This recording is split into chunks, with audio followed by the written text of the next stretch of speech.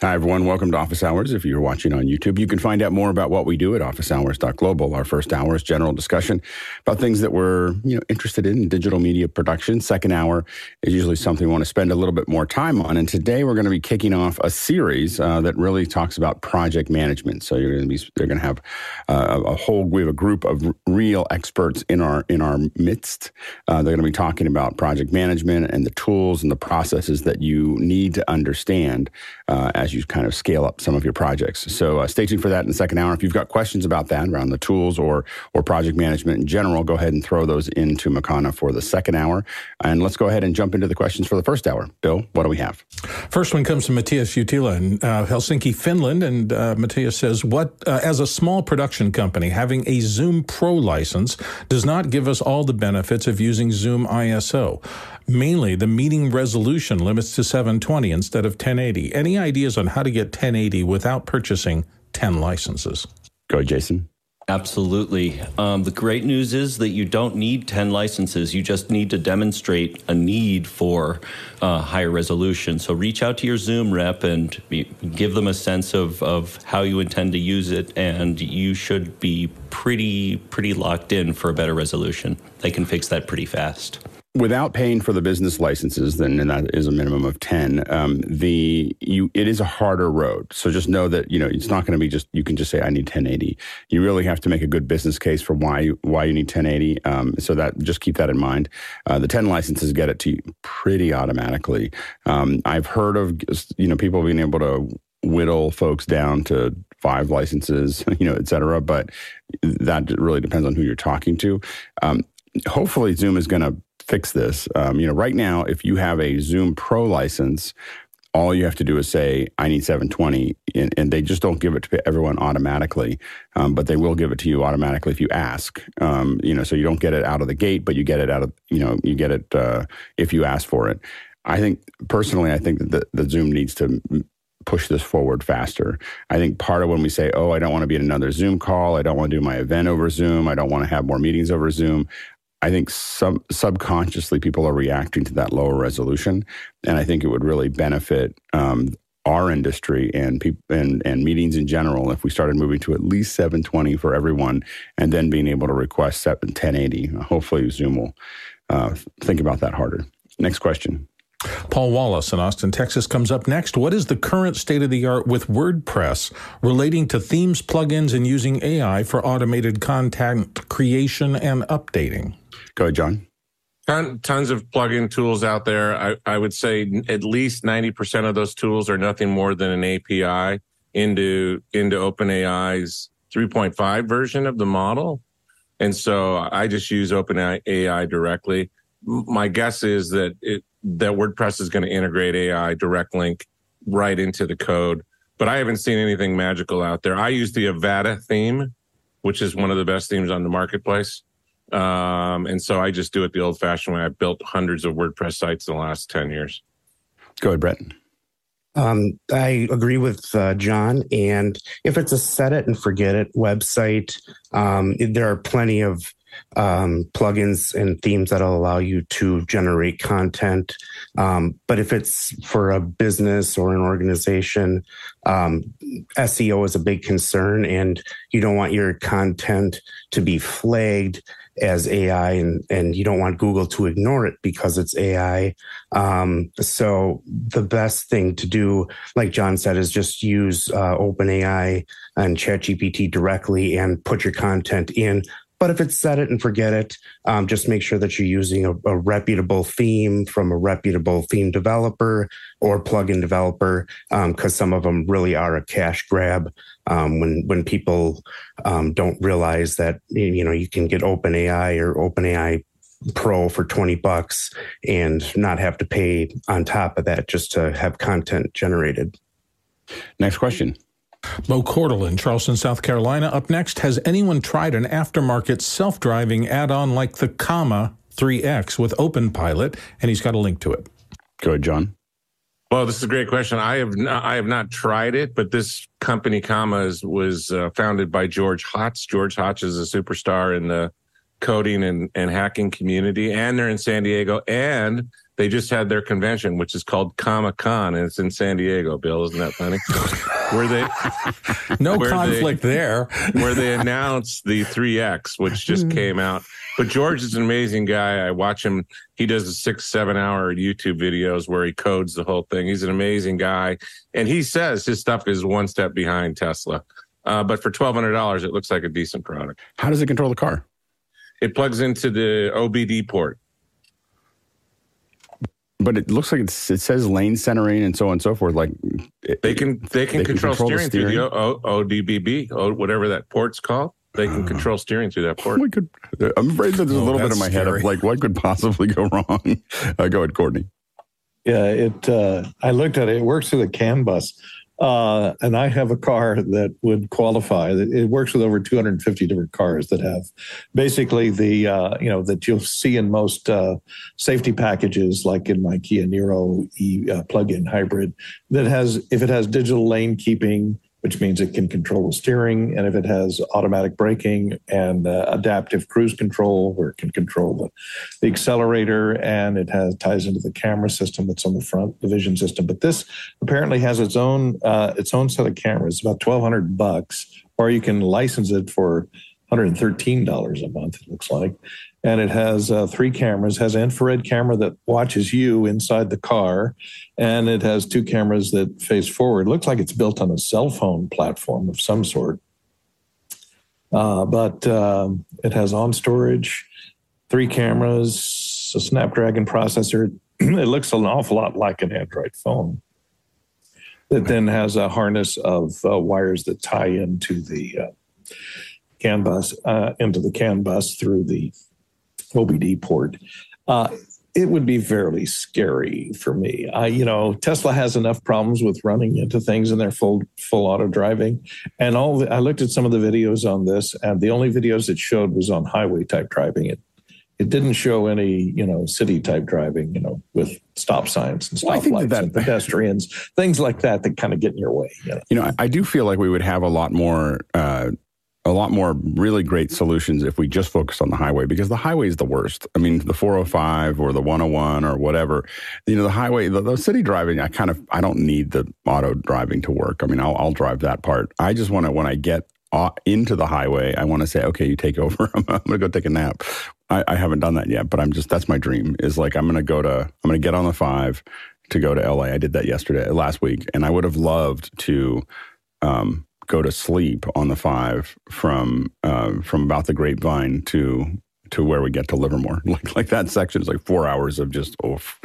Well, anyway. Apparently, it does not disable the warning system that's at least built into my Kia that makes you touch the steering wheel every 30 seconds. No, I'm not saying I would use this one. I'm just saying that's the dream, not that I would actually do it. I don't think I could sleep thinking that the car was driving. I know some people have proven that they can, but I couldn't. I don't think I could do that right anytime soon. Go ahead, Bill.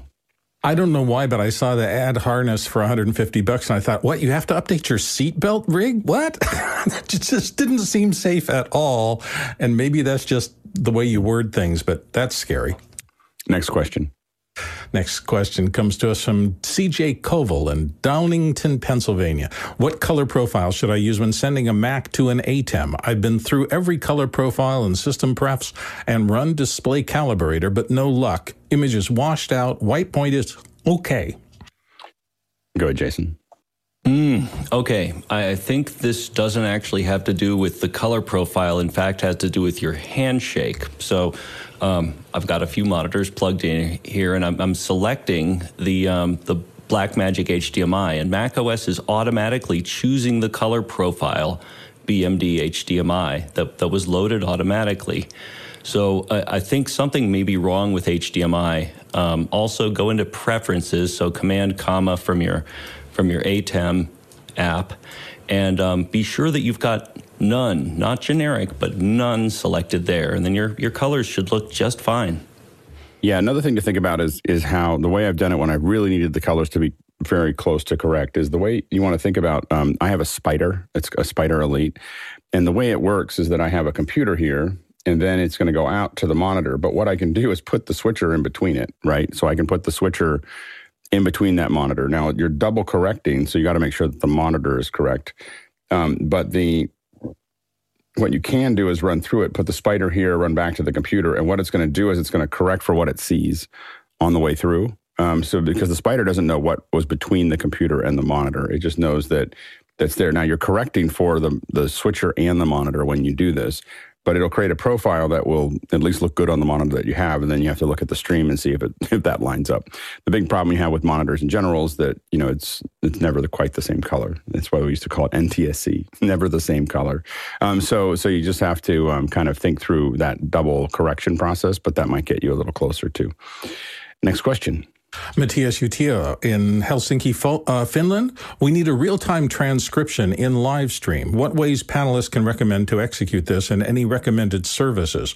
Alternately, if an event is held in Zoom, is there easier built-in tools for doing this?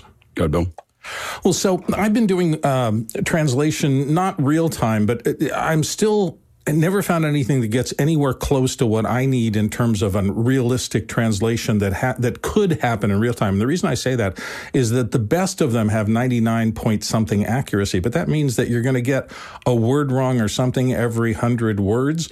And while they've gotten incredibly better, it used to be the big problem of there, and there, how you spell it, and the fact that it couldn't figure out which word is word. It does a lot of those kind of heuristic things really well now, all the translations, but they still have trouble. So if you're purely I watch sometimes like news captioning that is being done in real time, and the fact that they go wrong so often, I think is part because people speak in odd cadences and they diverge from the original thought, and that we don't speak cleanly.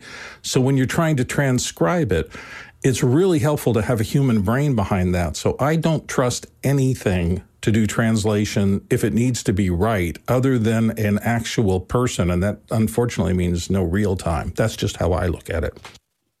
Yeah, the tools have gotten pretty good. 99% is pretty optimistic. It's usually, even with a human, probably at 96%. And then we find that a lot of the tools up in the past have been between 92 and 96%. I think that a lot of times, this is still something that does make a huge difference for people, even if it's not 100%. And people will. The main thing is you always have to prepare people, because people will complain about it. And they especially complain about it if you change the language, because it'll never get the language perfectly right. It's much closer to 80% of what everyone will agree on is the right translation of that thing. But if you're looking for real-time translation, Zoom, of course, builds it in, so it'll just pop up. Bing, or the Teams and Meet will also do it internally. But if you really want to put it up there as a separate element, so really as true captions, you're really looking at AI Media /EEG. So they build the tools that are going to give you. They're going to properly insert the text data into the VANC information inside of a video signal, and then that's going to be able to pass it through. So line 21 inside of there is going to pass that data through. That's going to show up in an encoder. That's how TV makes those captions work. And so those are the ones that there's hardware to do that. There's also some software that can bring that on as a sidecar. The product you're looking for is Lexi. Lexi is their product that will do this automatically, and it's used in a lot of events that I work on. Of course, a stenographer is always going to be, in my opinion, better, as Bill said. So having a stenographer there that is feeding that into, they're going to be using a variety of different systems that might Eclipses, ProCap, so on and so forth, and then they'll pass that out. Now, if you're looking for a separate screen, you may be looking for something like StreamText. StreamText is the software, is a web cloud that will connect an Eclipse that a stenographer might be using, or Lexi, into many, many different outputs. It can send it to YouTube. It can send it to something else. It can also send it to what we call CART, which is a full screen version of those things. But so those are the things, StreamText, but specifically AI Media is probably, we've had them on the show. We'll probably bring them back on to do Q&A. But they're the ones that are kind of the industry leader in that area. And they're used for a lot of events and a lot of broadcasts. But I think most stuff you see on broadcast is a person doing it. It's not an automatic version of that. There's some legal requirements for those things right now. Next question. Sorry. Next one comes from Eric. I'm spending so much time being a panelist, at different times, and then I just finished my question. I'm expecting someone else to talk. Anyway, next question. I know it's a problem. Eric Hertz in Hartford, Connecticut. Sorry about that. Would you recommend NDI Bridge as a replacement for SRT for remote contribution? No. I would stick with SRT. So there, okay. I love a definitive answer. I worked on projects where we're using NDI as a contribution method from the edge to the core, and I have not found it to be particularly stable. So there's just a lot of tweaking, and it never came out. And SRT is a pretty stable platform to do that in. So I would recommend sticking with an SRT contribution. Next question. Paul Wallace, Austin, Texas, discussed the concept of global artificial scarcity. Who does this? Apple, luxury products, and he's got a link there to explore. Go ahead, John. Yeah, artificial scarcity is the idea that a firm or organization doesn't produce the maximum number of units, and they do that in order to decrease the supply so that prices go up. The problem with this idea is that it doesn't stand up to the laws of supply and demand, especially in competitive markets. What you're talking about, Paul, is there are some luxury goods that as the demand or as the price increases, the demand also increases. That's called a Veblen good. Apple does not produce Veblen goods. That's things like those purses you see for $60,000 or a watch for $150,000. Those are goods that as the price increases, they become more desirable. Apple exists in what's called a monopolistically competitive market, which if you want to do some YouTube videos on that. Basically what it means is Apple's incentivized to produce the most that they can at the lowest price. And over time, they'll always produce what they can at their lowest price. Go ahead, Courtney. Yeah, what John said.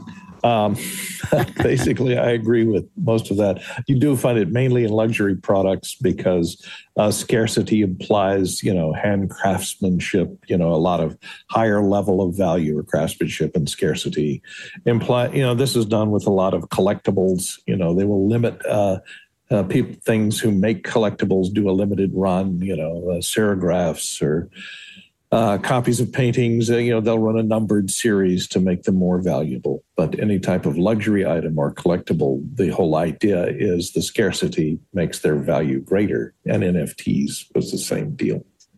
Good, Bill. I've worked a little bit on the other end of this, which is oversupply, and it's scary sometimes. When I was working in that, I had a client at one point called Bargain Land that took manufacturer overruns and put them on. They had thousands of eBay auctions running all the time, and everything on there started at 1 cent, and they bid up from there, and whatever it eventually went for, it went for. But the point was, we used to get pallets and pallets into the warehouse of manufacturer overruns where they thought the market was 300,000 units, using their best thing, and they sold 8,000. And so you have this massive overrun of stuff that has to go somewhere. And over again, I saw that happen with products that even from large manufacturers who just bet wrong on how popular that product was going to be. So artificial scarcity is on one end of it, and I understand what you're talking about. But on the other end is this horrible artificial oversupply by just bad planning and not being able to do it to meet the market just in time or something like that, and having to massively ramp up on a product that doesn't find a market. Yeah, and the other side of that is a lot of times people do just in time, where they just build things as they're being ordered to make sure that they don't have that overrun. The problem is that you end up with COVID, and suddenly nothing can move around, and they can't sell anything. so that not having a little bit in the back end becomes more problematic. Go ahead, John. Supply chain is not easy. Yeah, it is. Right, exactly. Go ahead, John. I want to know who wrote this article, Paul, because it's posted up on WordPress, and I thought this was one of your domains that you have, and I want to know who Scott, the author, is. Let me know on Discord. Go ahead, Alex. Yeah, there's two brands that I can think of that are a perfect example. Is Hermes. There was quite a phenomenon with the Birkin bag, $20,000 bag. It was not even a matter of money. They are looking for specific types of customers. You can't just walk in and say, I want to buy this bag. So you have to look a certain way, talk a certain way. Ferrari too, they want a certain type of customer. Even if you have a money for a Ferrari, they're not just going to take your money and give you a car. So those are two perfect examples of companies that they want to maintain a specific brand, a specific type of clientele. Yeah, and the real challenge with doing artificial scarcity is that it builds up either what we call demand destruction, which means that you make it so expensive that people just don't want it anymore. They find some other solution. So, a good example is our oil is. Oil is an artificial. We have an artificial cap on oil, and that's created by OPEC. And so OPEC creates an artificial scarcity. They are not producing as much as they could. If they did, the price would drop and they wouldn't make any money on those barrels of oil. So they put it out at a certain rate that makes the most sense, the most profit for them. But when they do that, of course, they create, basically if the gas prices get too high, then people buy more electric cars, or they change their behavior and say, well, I don't want to drive as much. I don't want to do those road trips. I don't want to do these other things. And so their behavior changes, and behavior changes are super hard to change again. So if someone goes away from your product, it becomes really hard. Another good example is diamonds. Diamonds are worth about glass. There's so many diamonds that are out there. They're worth a little bit more than glass. And De Beers keeps a very tight control over the diamond supply. There's they cemented a whole beach in Namibia because if their diamonds were in the sand. And so they make sure that supply stays short, but they've created a high. Basically, Bezos, Jeff Bezos was the best to say this margin here between what diamonds are actually worth and what they're selling diamonds for. Your margin is my opportunity, and so when you have competitive markets there, what happens now is we have artificial diamonds that are basically going to replace natural diamonds. And the artificial diamonds are identical to the natural diamonds, except they're not connected to they're not blood diamonds, and they are actually becoming more pure. And that artificial control and pushing that price up basically created that market over 30 years. I remember reading the first article about man-made diamonds in like the 80s in Wired magazine, and now they're becoming normal. Like, I'm seeing ads for them on TikTok. That will slowly replace, natural diamonds because they don't have any of the cultural baggage that the natural diamonds do, and they're exactly the same. So that's the kind of thing that was created by a artificial constraint on a market, and it's also why we want to try to keep people away from monopolies because if they have monopolies, they can do this all the time. A good example is LVMH. So next question. David Brady in New York City says, using my MacBook Air M2 in a docked mode while at the office, are there any Apple certified outboard fingerprint readers on the market? Go ahead, Alex. Historically, a lot of these fingerprint readers have not been very secure in my experience. I haven't looked recently, but on a Mac, what I would suggest doing, it's a rather expensive solution, but Apple's own Magic Trackpad keyboard has a Touch ID sensor on it. I'm using one right now, and it works really great. Go ahead, Jason. Yeah, if you're referring to a fingerprint reader, then yeah, you can get them, and they're a terrible idea. If you are actually looking to integrate with the Touch ID system, which ties into the Secure Enclave system, which is not the same as an optical fingerprint reader, then yeah, you need to get a keyboard, you need to get an Apple Watch, you need to get something that Apple has manufactured, which actually ties directly in, and I'm unaware of a way to thwart that. Go ahead, Brett. I do recall that Jason Snell on MacBreak Weekly bolted a spare Magic Keyboard under his desk, almost like a panic button. And that, it did the trick. But then I think he even 3D printed something to like make a little case after he deconstructed the keyboard to just have the fingerprint reader. So I would look, it might be on YouTube. Or just look back in MacBreak Weekly episodes. Next question. Next one comes to us from Douglas Carmichael. Alex, your camera seems to be a bit more exposed than usual. Did you change your settings? Ninja eyes there, paying attention to my camera. So I have a new camera. This is actually, it looks pretty similar to the old camera. I'm using a ZVE10. I'm trying to experiment with less expensive versions of how to make this work. So this is a ZVE10. Instead of being, I think, $1,800, which is what the FX30 is, which I still have, it is about $700. And so, it cuts the price down by more than half. For when we think about, a lot of times when I'm doing this, I'm trying to figure out kits, how to make a kit work and what will we do to make it work and so on and so forth.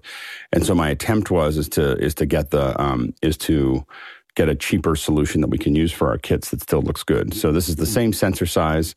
And I'm using actually the same 1.4 lens, so it works pretty well. I do have a 1.8 lens coming that I'm going to try that's much smaller and much less expensive. Again, I'm trying to get down. My goal has been to get as close to $1,000 for this kit for this camera kit as possible, and still have that Super 35 look. So the problem that I'm having right now is that I cannot reliably pair to the camera. So I can do it if I walk all the way around and I look at the QR code and I type it back in and I walk back over. Then when I close my app, it goes away, and it's not connecting reliably through Wi-Fi. So it's probably a setting on the camera. Like I just need to keep on looking at. I'd figure that out. So I haven't quite figured it out yet. So when I get it set early in the morning, it's sometimes a little off.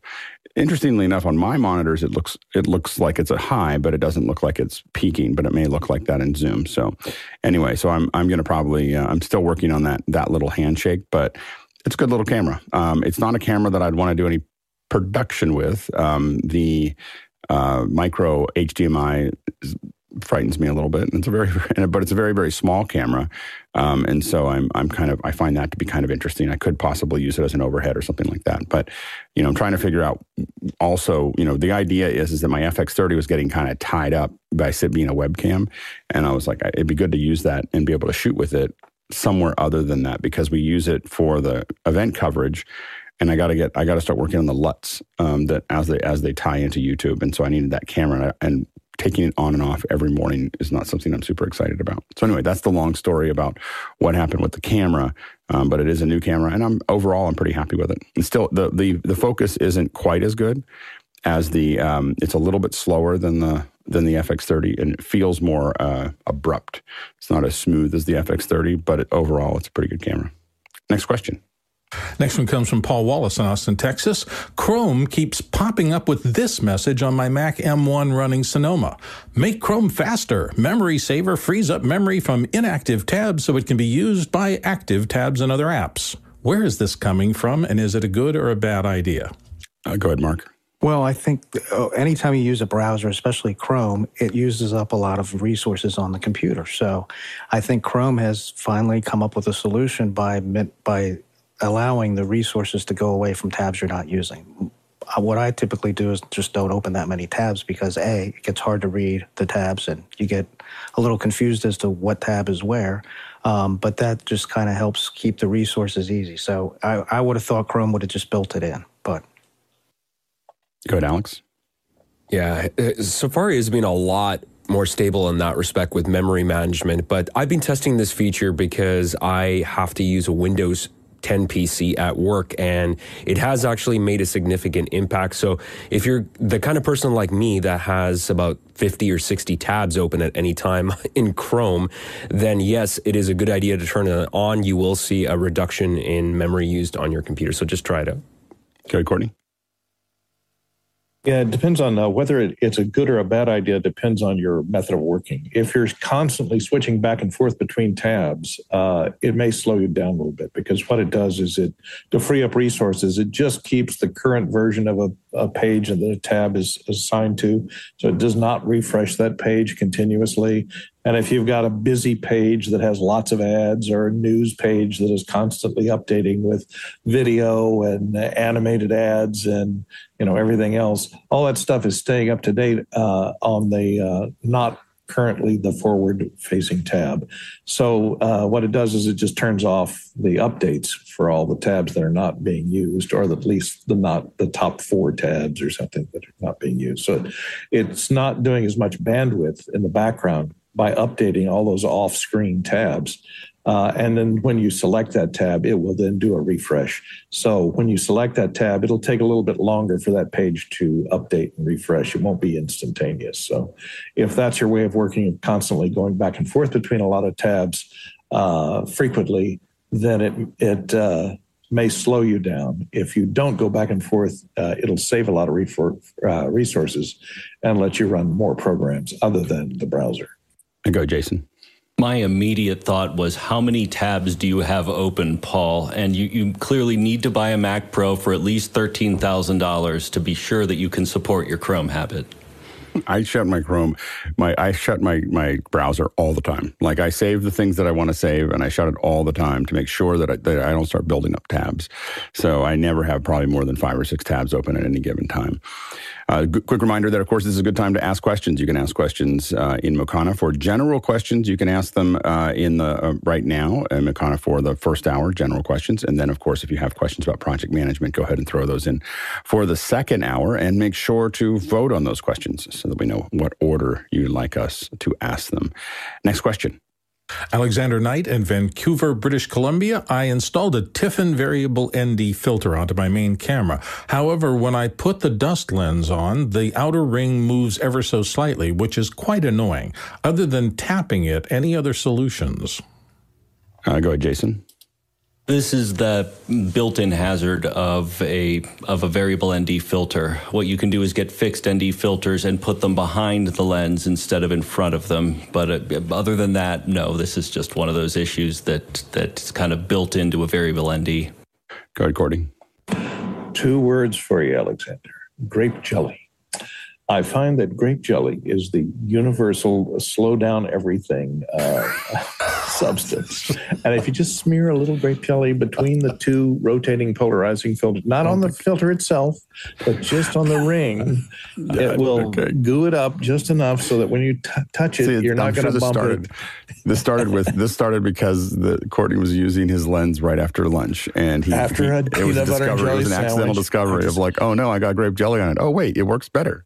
I'm serious. I actually discovered this because I used to have printers that the feed rollers would dry out after a number of years. And I found that... But the grape jelly never dries out.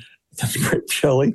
Haven't you ever found a piece of grape jelly underneath a shelf or something that's been sitting there for a year? No, and never. It's still sticky. No. Go ahead, Jason. Grape jelly. I'm just saying. It's the universal. Okay. I'm going to give you a commercial version of grape jelly. There is a temporary version of Loctite. And if you take the tiniest amount of temporary Loctite and put it on the inside of the thread, you might be able to immobilize it just enough, but you're running the risk of hurting it. Yeah, good, Bill. Avery has little tiny dots. That's what I used to use when I had a problem with something that needed to be set someplace. I'd set it, and I'd put 3 at the third points around the lens, and they can be peeled off later, but it'll give you at least more stability in terms of the movement of the filter. And I don't use variable filters. So I just have a set of them at different heights, and I replace them at it. The polarization can sometimes change the nature of people's faces, their skin. And so as a result, I don't use anything that has polarization if I'm shooting people.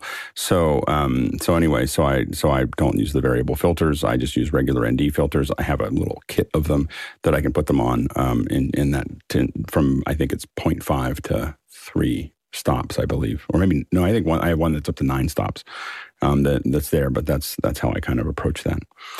Next question. Samuel Nordvik in Norway. Regarding live transcriptions, can YouTube receive captions for a live stream in real time without burning it into the video feed? If so, how's it done? Yeah, you can absolutely do that. So what you have to do is you have to do 608, 708 captioning. Again, this is inserting that into the video signal. So in your encoder, there's a couple things that have to happen to have that happen, to be able to do that. Your encoder, whatever that encoder is, has to be able to read line 21 or the VANC data. And you have to have not lost it by running it through something like a switcher. So like a Blackmagic switcher uses that VANC data to talk to the cameras. That's how they figured out how to talk to cameras.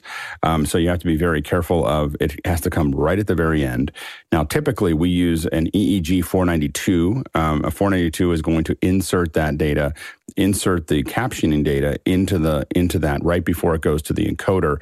The encoder then is going to receive that video signal with that captioning in it, and then YouTube knows how to read that. So if your encoder is set up to encode captioning, it will send that stream to YouTube, and YouTube will read it, and so will Facebook and kind of Twitter. Well, back when Twitter did Twitter would put it like 4 lines on for one side. Didn't work very well.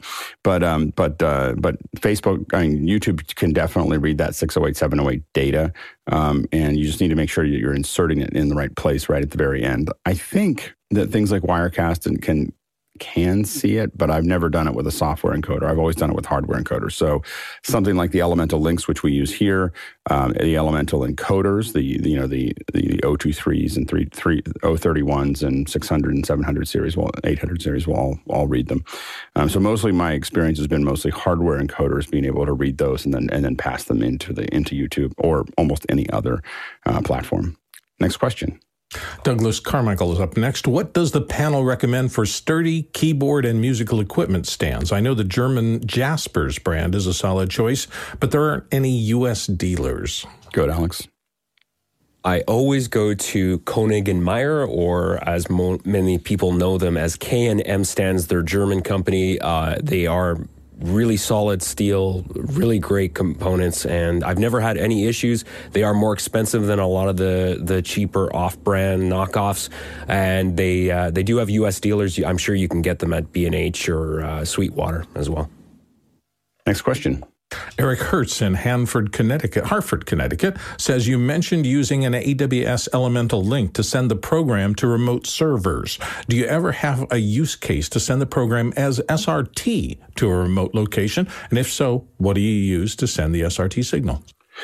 There's a lot of things that'll do SRT pass, that will send those. So, OBS will do that, and many other things will encode into SRT to be able to send those signals over. So, also things like I think most of the hardware switchers, not hardware switchers, but like the TriCaster and other things will do SRT.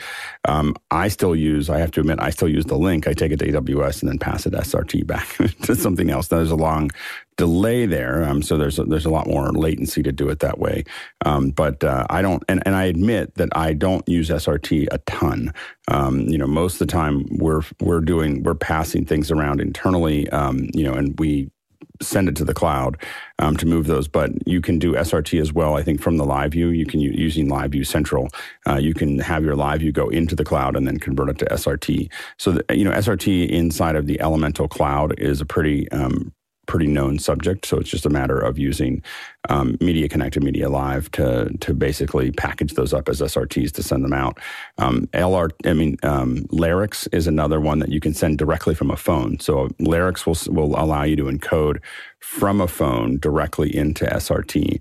And also, I believe Stream Voodoo will do it as well. So it'll encode those to SRT. So those are a couple SRT solutions. Next question. And Paul Wallace in Austin, Texas notes TV of the year costs $1,300 on Amazon for a 55-inch class OLED S90C. I think this is from Samsung. Too good to pass up, and open boxes around $1,000. Go ahead, Brett. Looks like a beautiful screen, and it has nice 4K upscaling, and the price is nice for an OLED. I would say my only real complaint is Samsung's latest TVs have ads in the operating system, which drive me crazy. So if that is a deal breaker for you. Yeah, go ahead, Courtney. I'd be very careful about an open box with an OLED because of burn-in. You don't know where it's been or how long it's been there and what's been displayed on it. If it's a display model, it's been sitting on the shelf with a logo down at the bottom. It could have that logo permanently burned in on it. So I'd be very careful about an open box. Samsung makes very good OLEDs. I think they come from LG, the panels do. But I'd go the mini LED QLED, which is what I went for when I was last shopping for TVs from Samsung, with adaptive brightness on the backlight with the mini LEDs.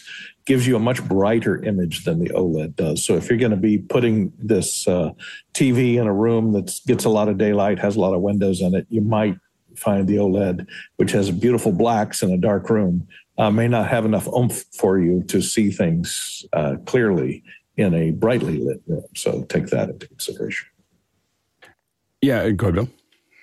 Well, I just wanted to say, I've noticed that I am spending less and less time in my living room in front of the bigger TV. Now, everybody's habits will be different. If I was still in the family area of my life, maybe all of us gathering together and watching stuff in the evening would be a perfect use for that.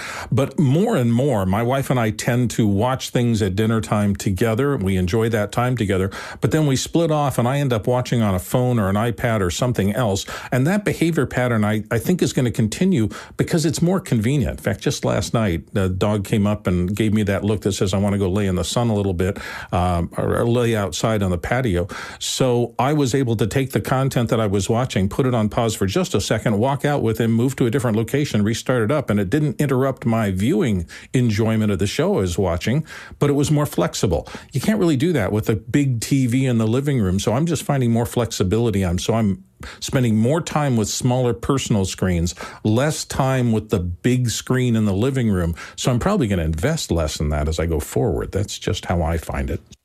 On the other end, I don't like buying a TV at 55 inches. If I need to be minimum 75 if I'm going to use it to watch content.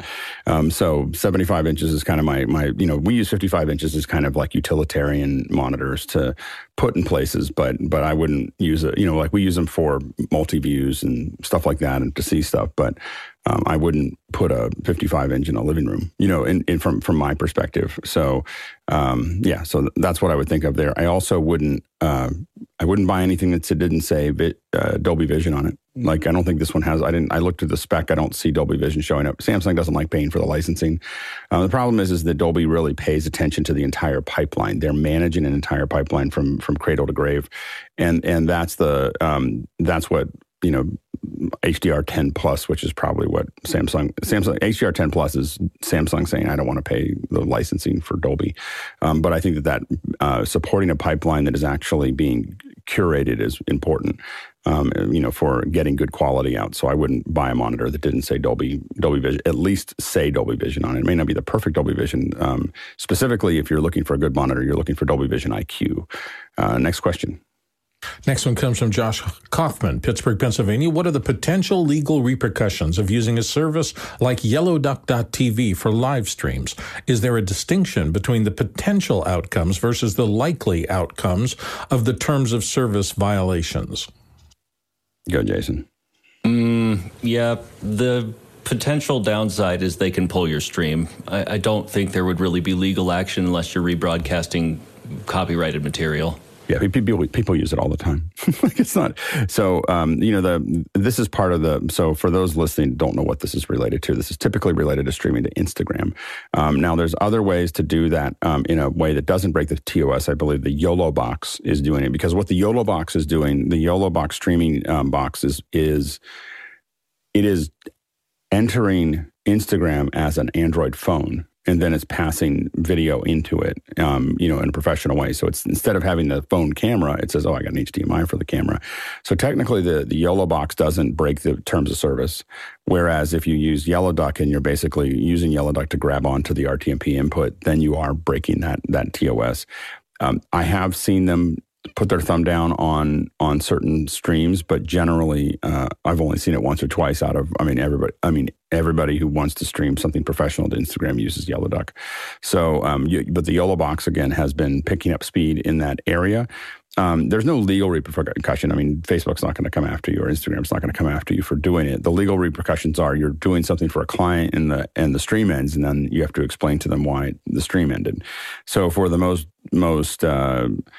high-profile things that we've done, we've tried to stay inside of the TOS, which means we're either using phones. We shoot a screen with a phone, which is still legal, but we can do a full production in it. And that's it takes like half a day or a day to get set up, because you have to tune the phone perfectly with a tent and line it up and everything else. But you can do that. And we've taken ones where we've taken satellite production into our office and then pumped it through a phone through the screen and had it just look like it was just being shot into Instagram. So you can do that as well. But again, I think probably the most stable way to get into Instagram these days is the YOLO box. It's not perfectly stable, but it's the most stable way without breaking TOS. Next question. John Snyder in Reno, Nevada. When planning for travel with a Pelican case, what's your strategy for packing that minimizes checked baggage? Go ahead, Bill. My oddest habit, and this is one I learned really early, I have a little handheld scale that straps on a handle of a piece of luggage. And the reason I say that is because you're trying to pack for travel. The thing I've messed up on most is weight, particularly if I'm trying to get the minimum number of bags. And I've gone over 50 pounds more times than I can tell you. And when you do that, unless you're traveling on a press pass or something like that, puts you in a whole different category, and they can really snag you in terms of extra charges. So I have found myself, sadly, too many times on my knees at airport check-ins trying to redistribute weight among 3 Pelican cases to get one of them below the 50-pound thing so that I don't get snapped with an extra couple $100 for traveling with it. Packing deserves its whole second hour. Travel is complex, and it is not getting any easier in my experience out there. Good, Courtney? Yeah, as Bill said, the weight thing is how the airlines stab you for extra money. Is if it's over 50 pounds. It used to be 75 pounds, so you could get away with a lot. The problem with Pelican cases and ATA-rated cases that are plywood and ABS plastic are the cases themselves weigh about 30 pounds in some cases. So depending upon what you're putting in it, you're going to go over that 50-pound limit pretty quickly, and the rates just go up astronomically. It's not linear. The rate goes up, like 4 pounds over, it goes to this price, and then that price doubles again, the extra price doubles again for like an ounce over that next tier level of overweight. So be very careful about weight. You might want to check and see if you have Pelican Air cases, which is more of a foamed polyethylene than the strict molded polyethylene. So it's it's about 20% lighter. Sorry if you hear the honking horn. Yep. But anyway,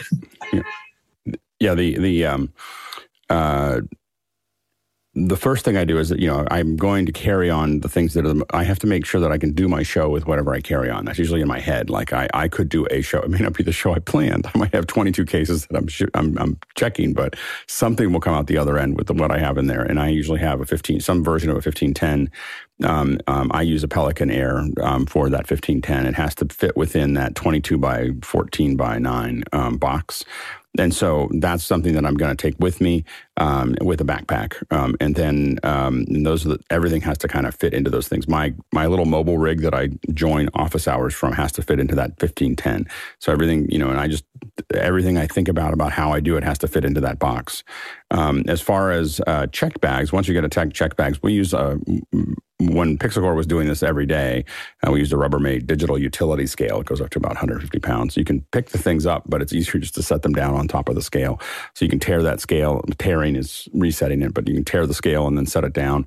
And we would just try to have everything sitting. The reason we put it under 70 pounds if we were doing it was mostly because if you have status, remember that when you're getting stuff, if you have status, let's say 1K status, you get 3 bags for free under 70 pounds. So we get up to 69 pounds and keep them all in there. Everyone on your same ticket gets 2. So if you put 5 people on that ticket, you get your 3 plus another 10 bags. And so you end up with 13 bags under 70 pounds that can all go with you on the way out, or at least this is the way it used to work. So you could take 20 bags and you could move 2 tons or about a ton and a half or a ton or a ton or half, almost a ton of gear to Japan for about $500. It's overnight. So anyway, it's pretty useful. Next question. Next question comes from John Fisher in Oklahoma City, Oklahoma. Would heat be a concern if you enclose an OBSBOT Tiny 2 entirely inside a teleprompter hood?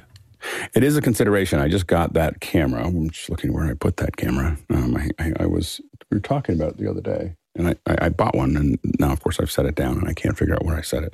Anyway, we bought the OBSBOT, and I'm comparing it right now with the, and I'm a little mystified about where it went. We're comparing it with the Insta360 Link. It's a little bit bigger. It's a lot hotter than the Insta360 Link. So it definitely, here it is. I put it back in the case. That's why I couldn't see it. So this is the OBSBOT here. So we're just starting to test it. and slightly larger than the Insta360. It has a magnetic bottom, which is really kind of cool because it'll just snap onto things, but it'll also snap onto its little holder. But it also has a quarter 20 right in the bottom of the base unit.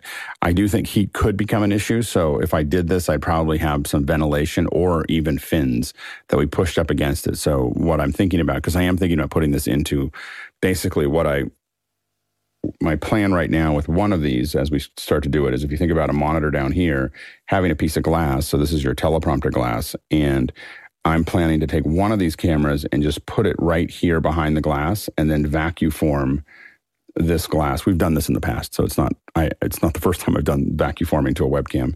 And so, but the advantage here is if we build a little opening, this can all be kind of felted in, and if I make this big enough, it can be a PTZ that's moving around, but it doesn't have any. It's just, you just open it up and it'll work. And then the idea is that this box will be here, and probably put a Mac Mini in it. We'll have a monitor here, probably put some audio, and then have service ports on the side. That's kind of what we're fiddling with at the moment. So trying to figure out which one of these would work to do that. But you just build the cavity for it. Because this one's getting so hot, I am thinking that what I probably end up doing is putting a conductive, not gel, but a sticker that you see oftentimes on NVMe storage. Put that sticker on it and then give it basically some metal fins to basically offshoot some of that heat. I think is something that I'm starting to think about pretty hard. Go ahead, Brett. Real quick, if you do also have the HDMI adapter that OBSBot sells, that thing can really cook if it's plugged in for a while. Well, and but the HDMI adapter doesn't pass control, does it? I haven't. No. Yeah, that's the problem with it. Is that once you plug it in that way, you can't get control of the camera. You can if you still use the separate remote control, but. Sure. Yeah. Sorry. It's early days. Yeah. I mean, I think that the big problem we have is I think that these can't, either OBSBot or Link or Insta360 needs to build one with, I would pay more if they made the chip a little bit bigger.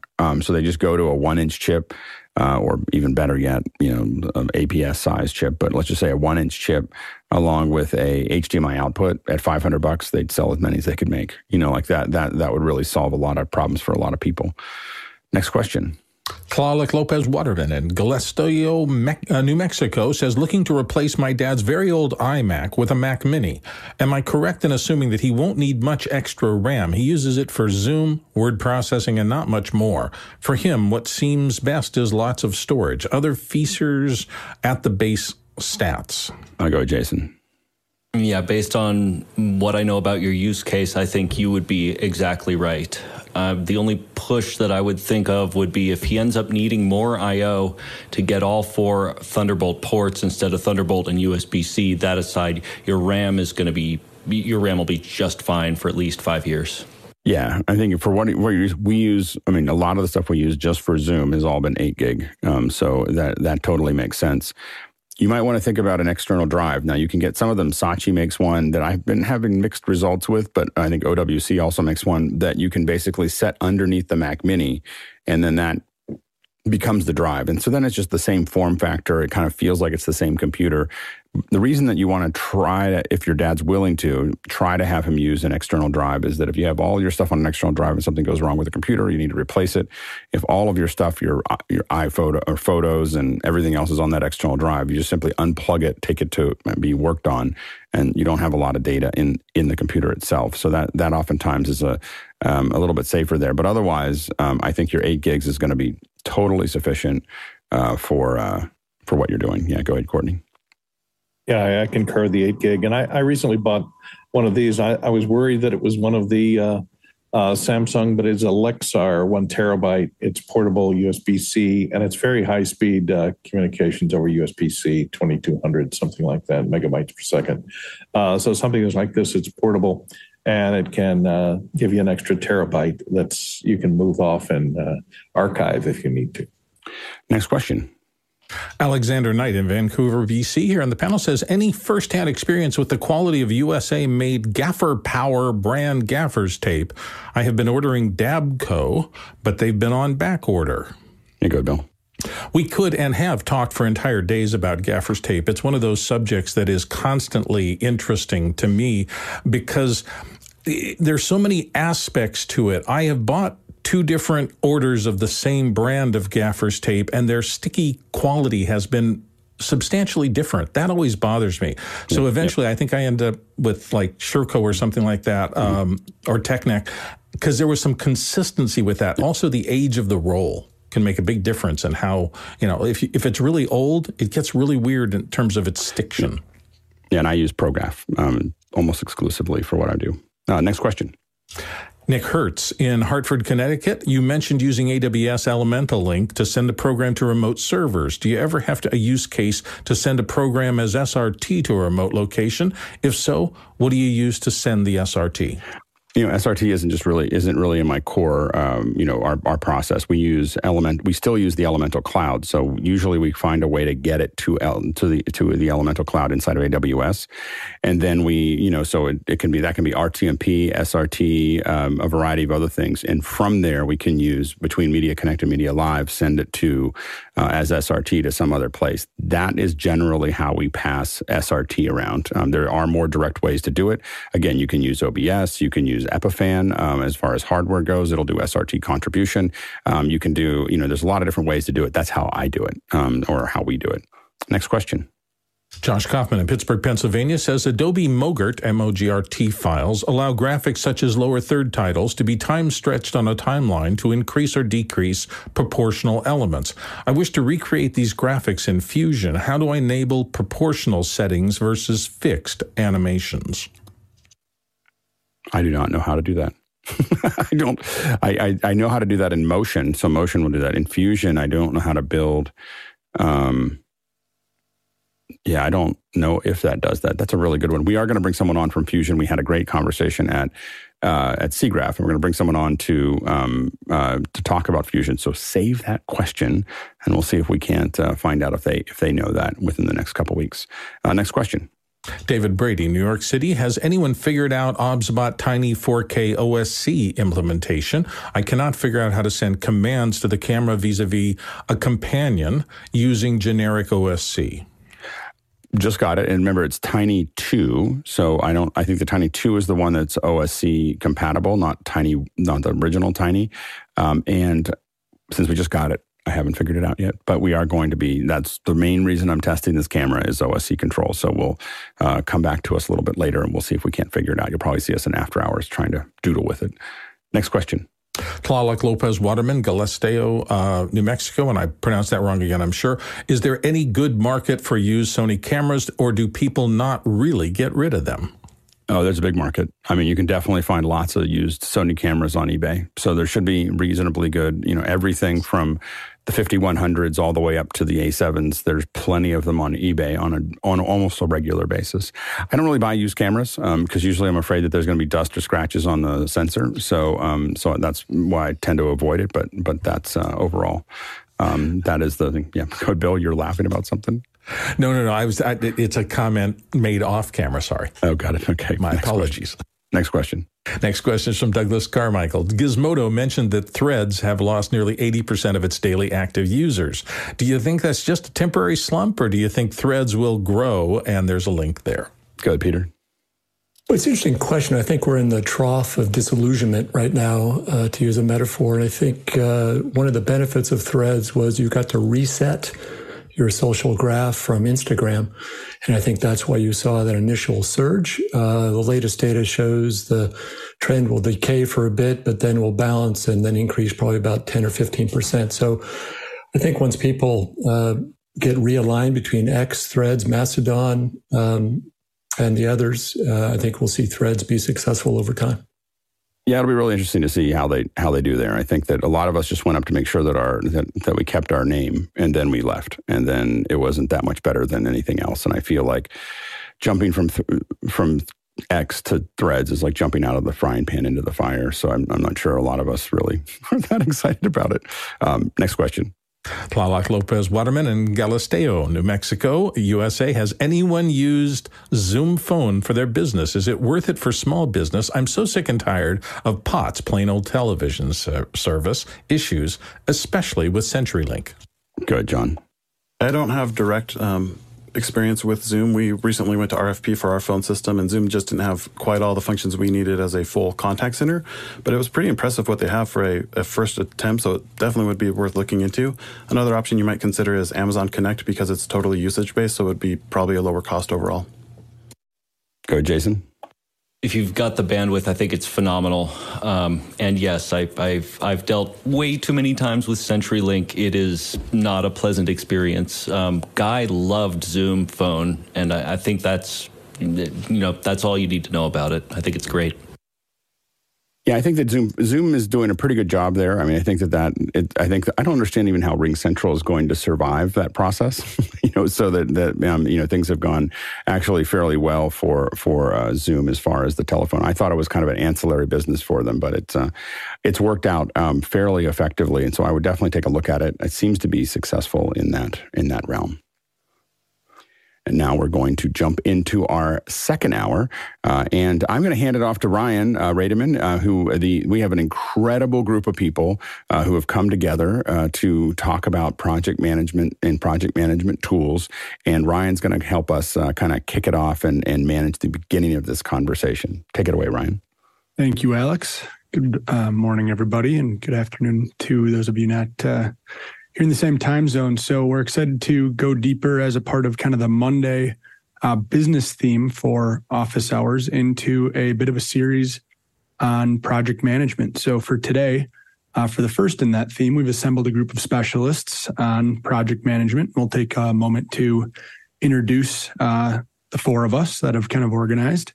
So my name's Ryan Rademan. I sit in Chicago, Illinois, and I'm focused day-to-day on construction tech. So as you can imagine, construction companies are very focused on project management and project management tools. So I manage implementations of those tool sets. And so a big part of my professional life revolves around project management. And I am joined next by Peter Buck, who will introduce himself. Hi, Peter Buck, San Francisco-based technologist, focused really on the professional services space. Worked at PwC, Duff, HBR, and most recently at NetDocuments running product strategy. So I'm about products and technology and helping businesses grow. Next, we'll have Craig. Sure. Hey, folks. Craig McFarland. I'm CTO, co-founder of a software and services company. We basically help large enterprises, large organizations migrate data centers, migrate to the cloud, all those sort of things, large IT, large projects. And so happy to be here.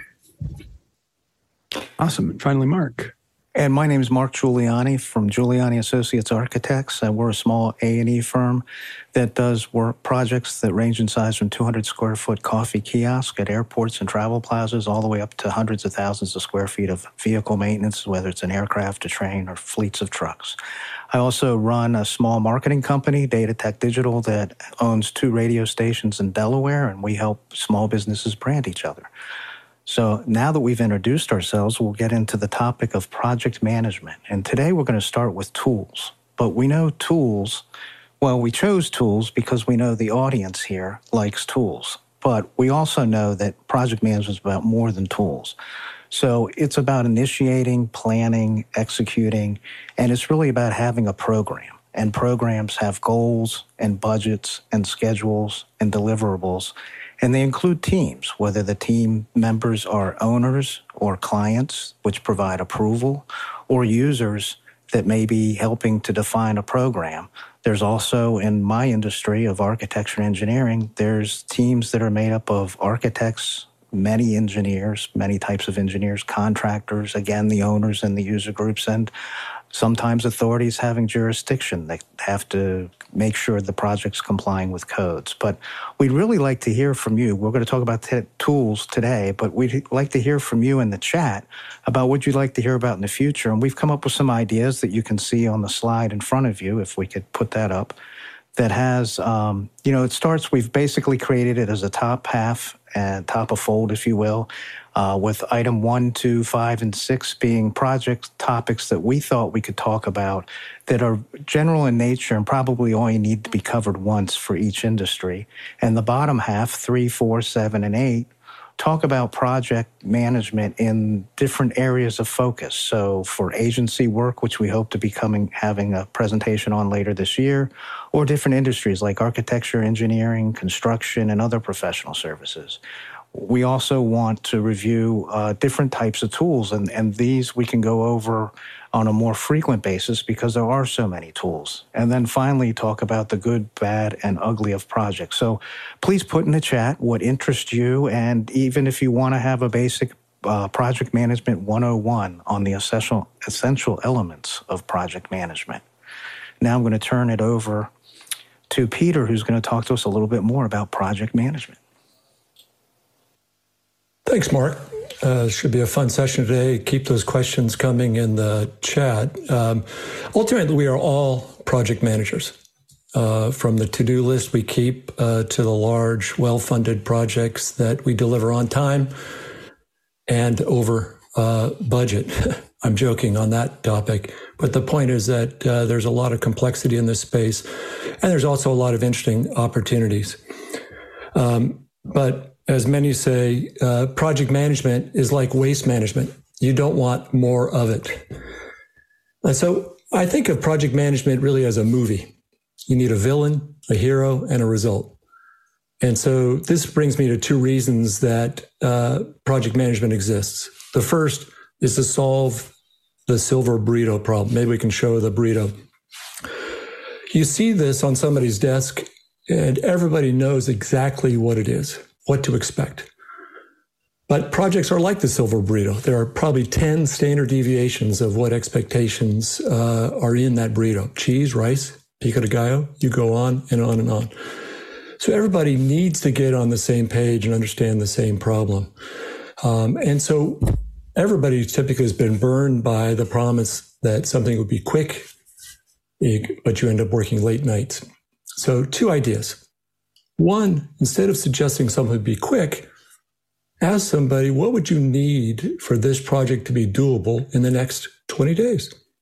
This provides agency. So again, a couple examples might be, instead of saying we've got a decay in the number of users signing up on our site, you can turn that into a much more positive hypothetical. Those hypotheticals we can cover throughout this session, but you can define it as a problem statement. What are we trying to solve? What are the benefits of the business? But do that in a really simple form and do it in a narrative before you start working with tools. So for example, instead of saying clients always abandon our website, you could say clients abandon at too high of rate and they fail to sign up at the last step. Now you have something you can solve. The second thing I want to cover around project management is ultimately what is broadly called the herding cats problem. We've all been there before.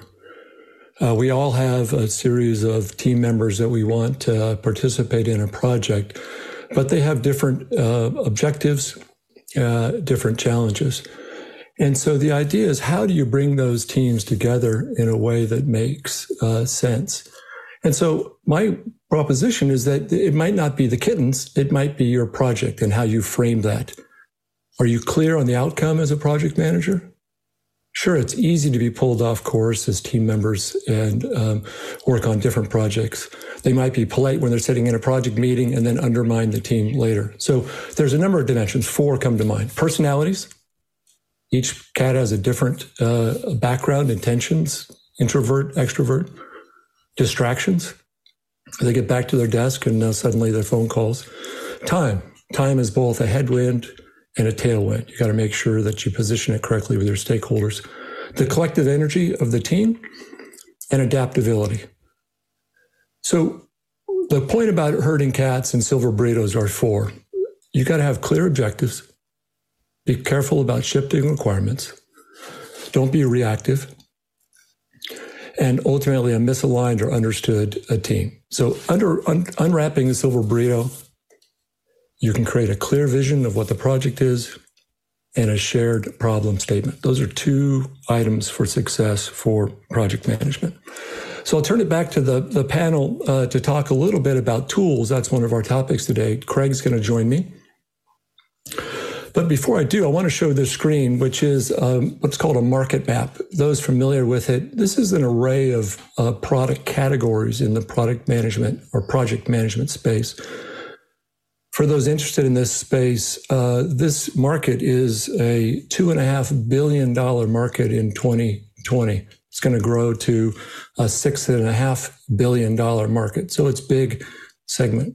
Compare that to the AV industry at $3.2 billion. A year ago, it's going to grow to $8 billion. So you can see it's a substantial market. So there's tons of tools. The goal today is to give you a taste of what some of those tools can do and help you navigate them. I think there are some questions in the chat about how we do simple project management. I'm going to show you some of those today. So Craig, I think you have some interesting ideas for us.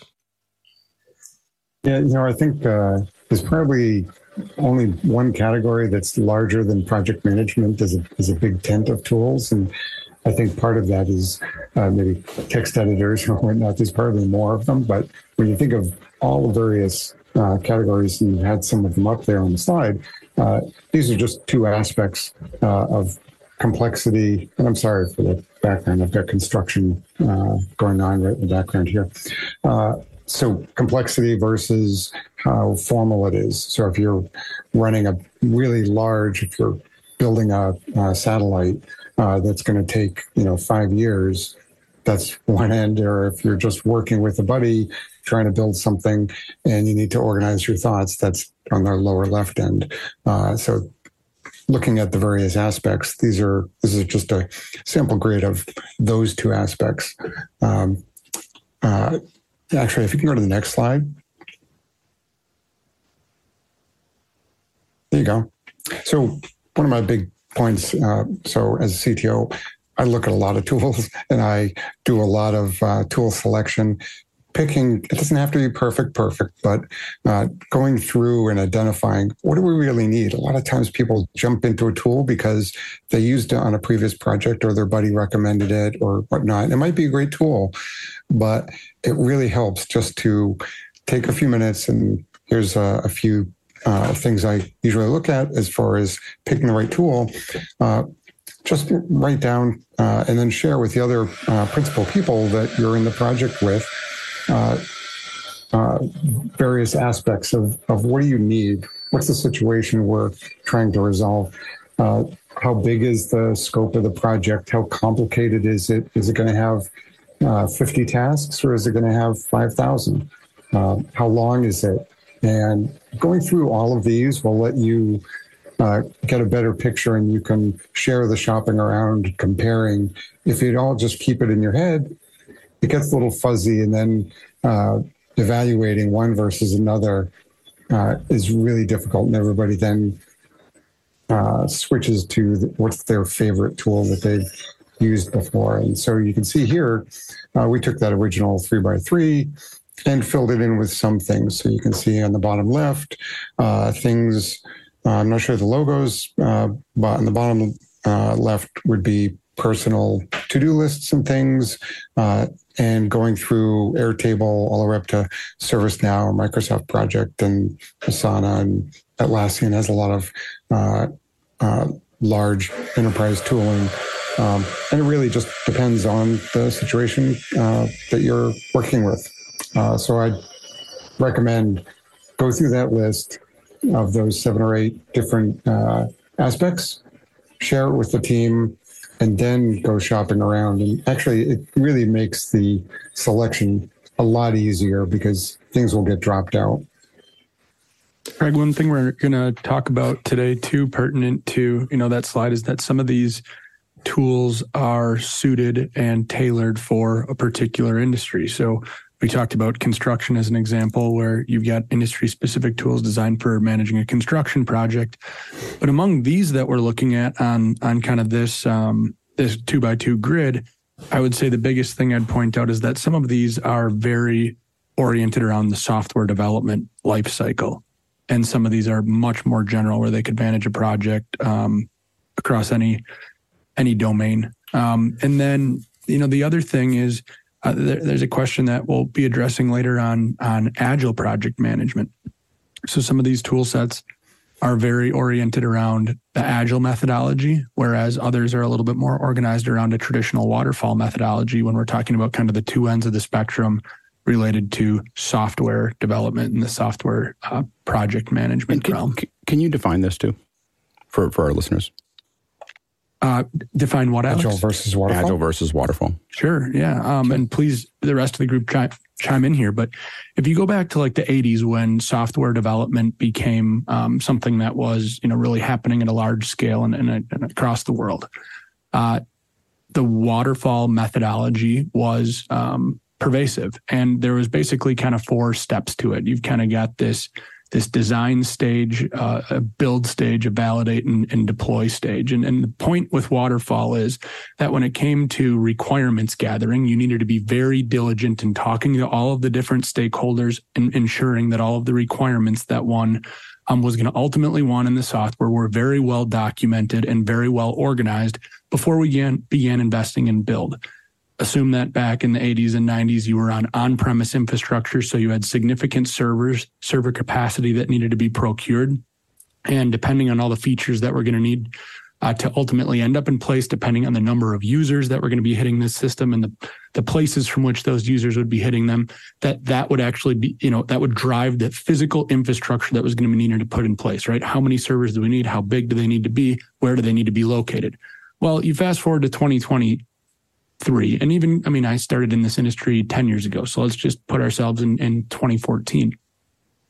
You've now got the cloud. So infrastructure became something that was much more elastically scalable, right? I think we all kind of know that Amazon was a pioneer in getting us server capacity that could be upgraded really quickly, even kind of on command as the user base of a particular software need group.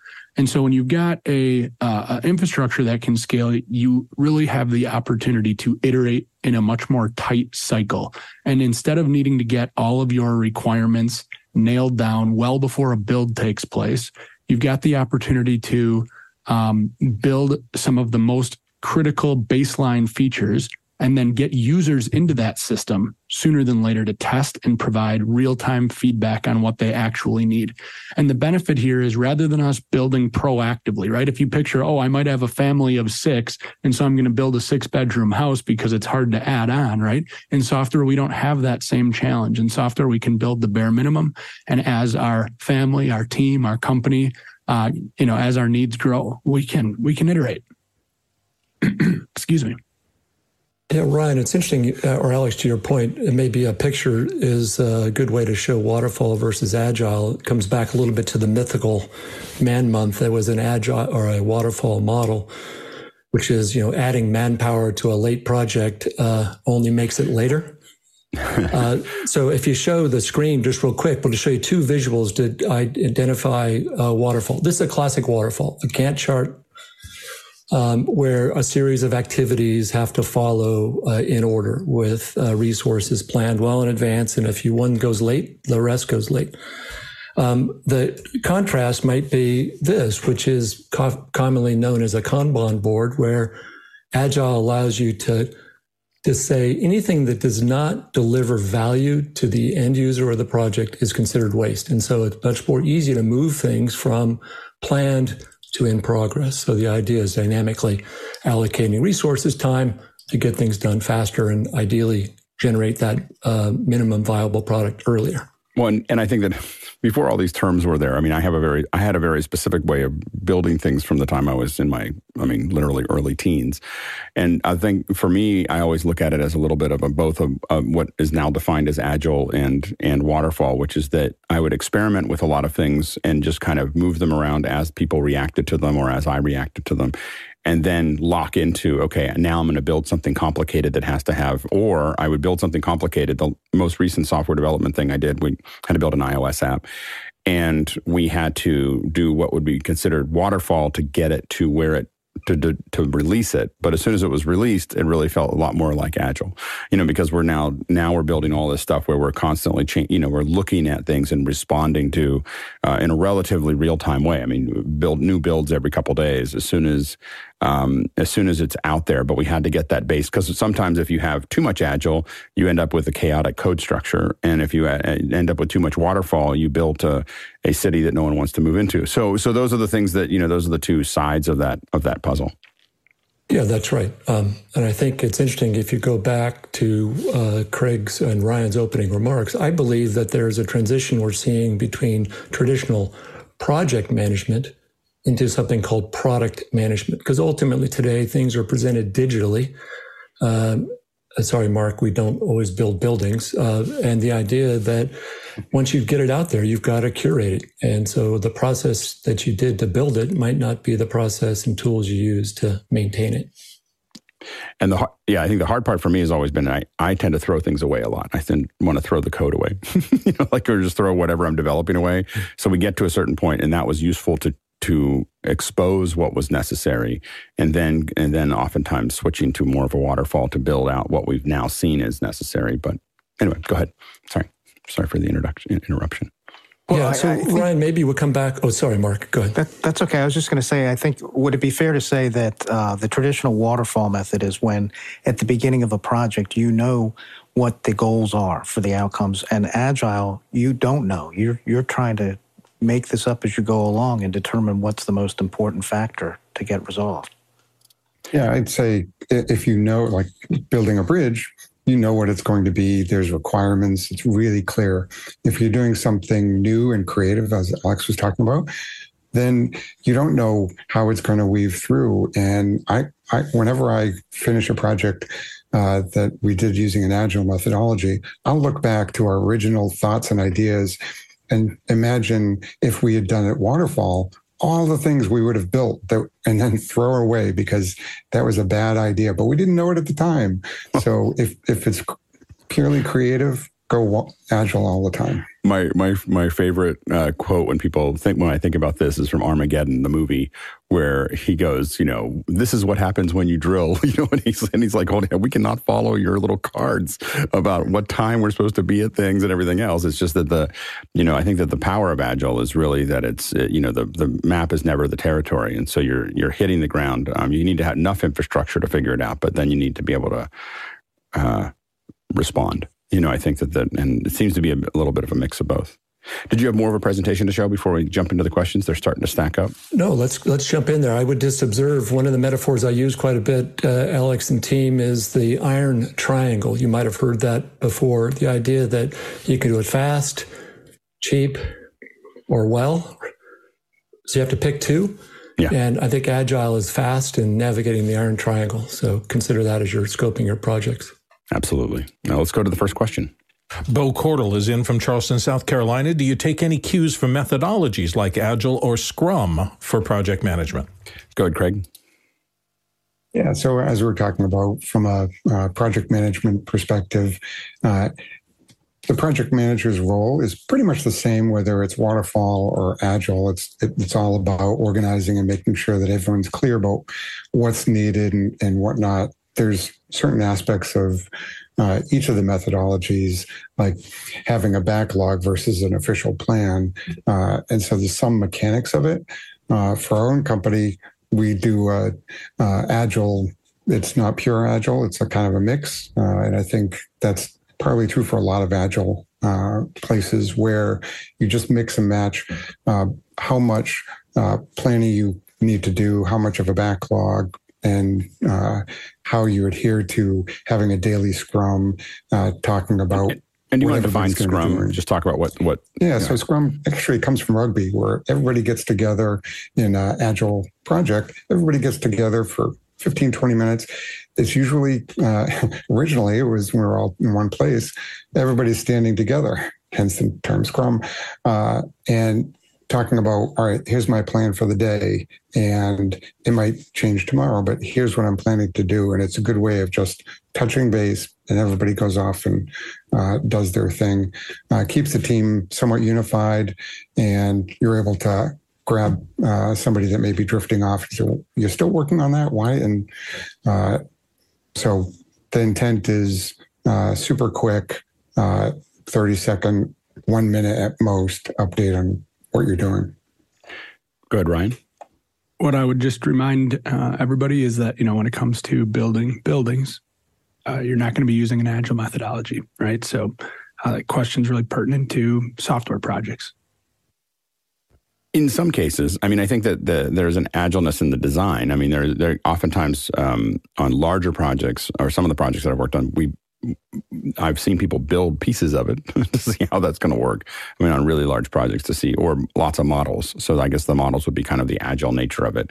I just watched that video that you talked about, the line yesterday. So what you can see behind them is millions and millions and millions of dollars spent on little pieces of cardboard to figure out how to do it. So would you say that, Ryan, would you think that as an agile method before you go into a waterfall, which is that you have to start pouring concrete? Yeah, good point, right? So, Mark can speak to the fact that there is a phase of construction called pre-construction, and there is a discipline within that called VDC. And so now that has moved to a much more digital process where, you're not just simulating, in this case, what the building will look like. I watched a documentary produced by the B1M on a tower that was just completed down the road from me here called Salesforce Tower at Wolf Point in Chicago.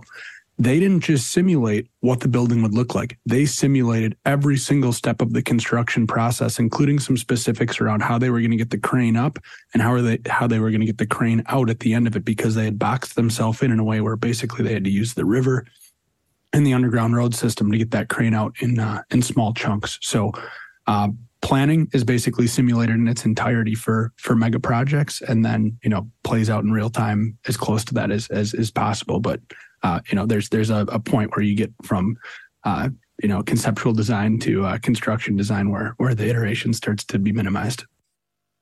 Go ahead, John. The important thing on project management is getting the project done and completing it within your scope. And it really depends on what you're trying to achieve as to which approaches work best. So if I'm building a compliance training, I'm going to follow an approach much more like a waterfall approach where I have a defined end and I just want to outline the steps to get there. I also lead a team that does a lot of process improvement and efficiencies projects. And that's really an agile approach because done never happens, and we're constantly creating new tasks for our backlog. A backlog is just a list of tasks, essentially, that the team chooses what to work on over a given period of time called a sprint. And so we use the agile methodology for that team because our work's never complete. We're always trying to improve just a little bit. And if you look at, for instance, how we cover these conferences, what you're looking at is in my opinion, a giant agile method, which is that we have a sprint, which is the conference itself, and then we take a break, but we're trying to redefine something completely. So it's an experiment. Every single one of these is slightly different than the ones in the past, and we're trying to find we don't have a solution. We have a goal. A goal is to include people from all over the world into the experience of that conference. But how we do that is almost completely undefined, and we're constantly like, well, what if we do a bunch of videos? What if we do a bunch of this? What if we do a bunch of that? 2 or 3 years from now, we will have a way that we just do this. This is the way but we didn't look at the past as much as we look at just the goal, and staying focused on that goal and then constantly experimenting with what that looks like. Go ahead, Peter.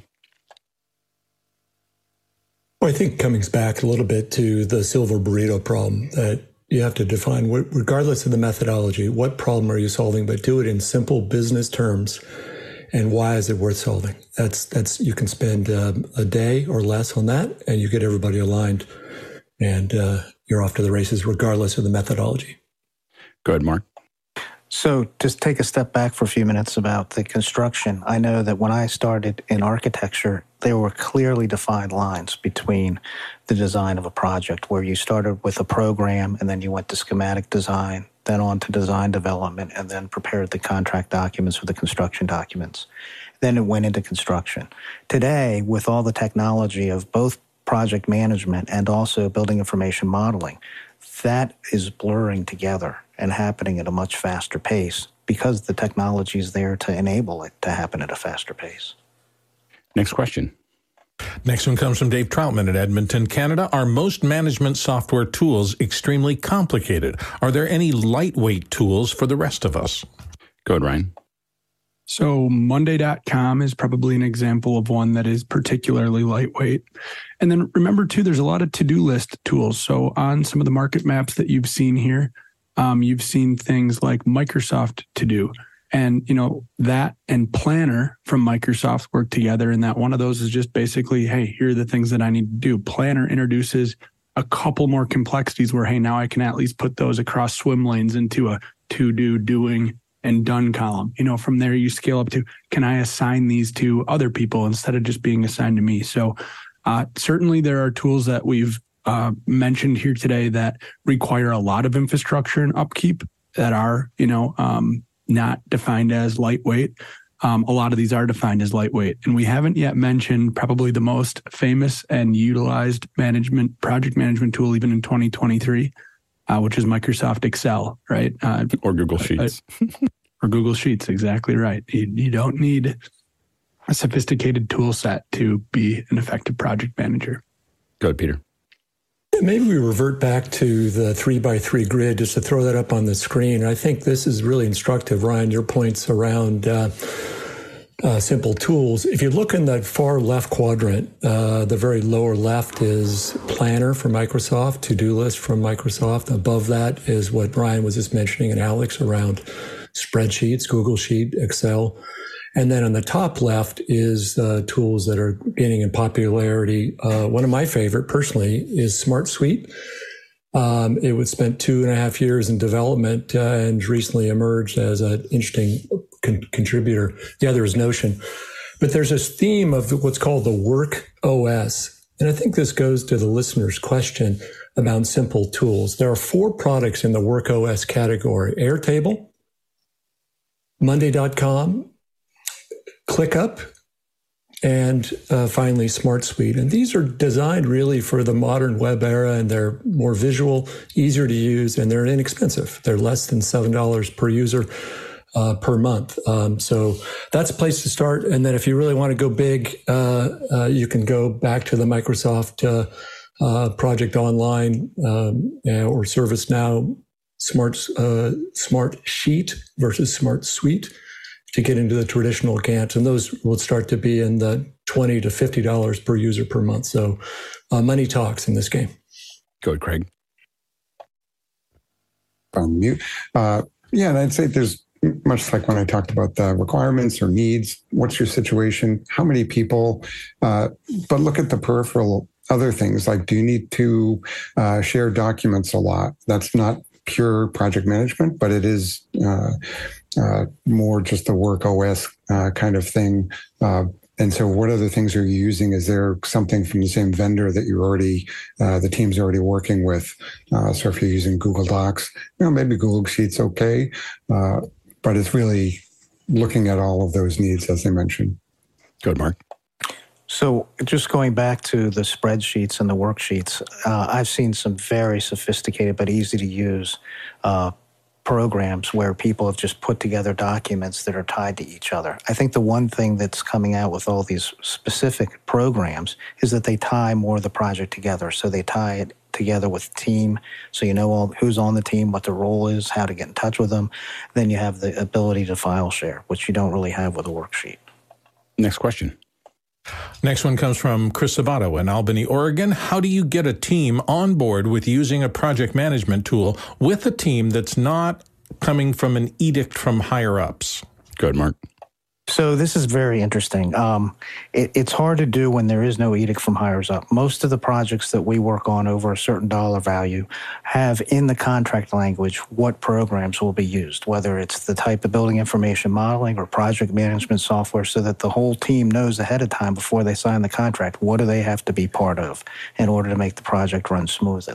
If you don't have that, it's difficult to get all these different teams that are used to these different programs to tie together on one. I think Slack did it pretty well. I know that when my producer started adding Slack to the system, I was like, why are we adding another layer of something or whatever? And before I knew it, within 6 months, I was like, why are you emailing me this? You just put it in Slack. Go ahead, Peter. Yeah, I think on the Slack, Microsoft Teams point, if you look at the market maps, we can share these in a separate future session. The ecosystem there is massive, and that's why, because it's easy, it's simple. The second point I'd make about how to get this done right is to get buy-in. Take sort of the Japanese executive style and make sure that all the constituencies know what's trying to be achieved before you launch a tool. A tool without a purpose is a fool's errand, so be sensitive to that. Go ahead, John.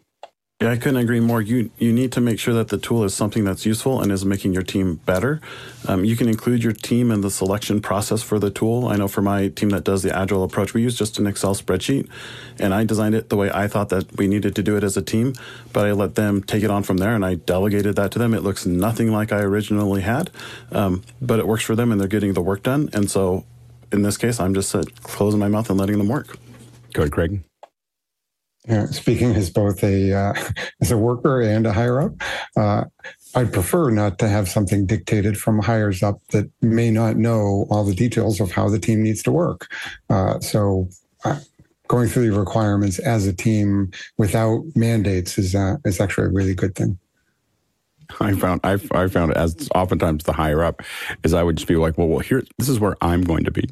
So you guys can figure out what you want to do. It wasn't really an edict, but more of a carrot. Like if you want to actually ask a question. Next question. Next question comes to us from Douglas Carmichael. For solo developers or small teams under 10 persons, what project management tools do you find most useful? It sounds to me like... Yeah, it sounds to me like this question is, organized around the software scenario. And so GitHub is what I would recommend. GitHub has the ability to build out a backlog and assign backlog items to people and lay those out by milestone, by assignee, by stage or status. So that's probably a good place to start for software. Good, Peter. Yeah, for source code management, perfect. GitHub is brilliant. If you're doing product management, a couple products that are nice. One is called AHA, A-H-A, exclamation point. It's cheap, and it does a great job of generating roadmaps and getting teams to do burn downs. The second is RoadMonk, R-O-A-D, Monk. I think separately, first time at the end, there's a series of product catalogs we built for this audience to help, and those are on that catalog. Go ahead, Brett.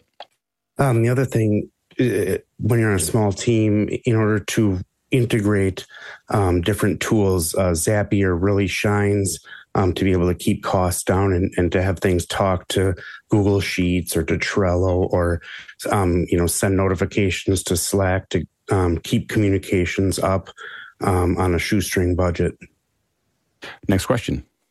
Next one comes to us from Paul Wallace in Austin, Texas. What project management tools have the best reporting and interoperability features? Go, Peter. This is an interesting category because I use Excel or Sheets tons for reporting.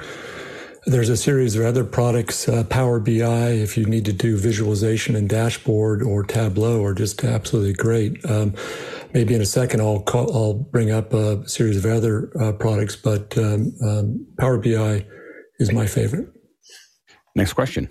C.J. Koval in Downington, Pennsylvania says, he's a material manufacturer for metal cladding. Do you have any experience getting construction projects from a source like Construct Connect into a sales project flow using Salesforce? Looking for real-time changes to get pushed to our team. Good, Mark.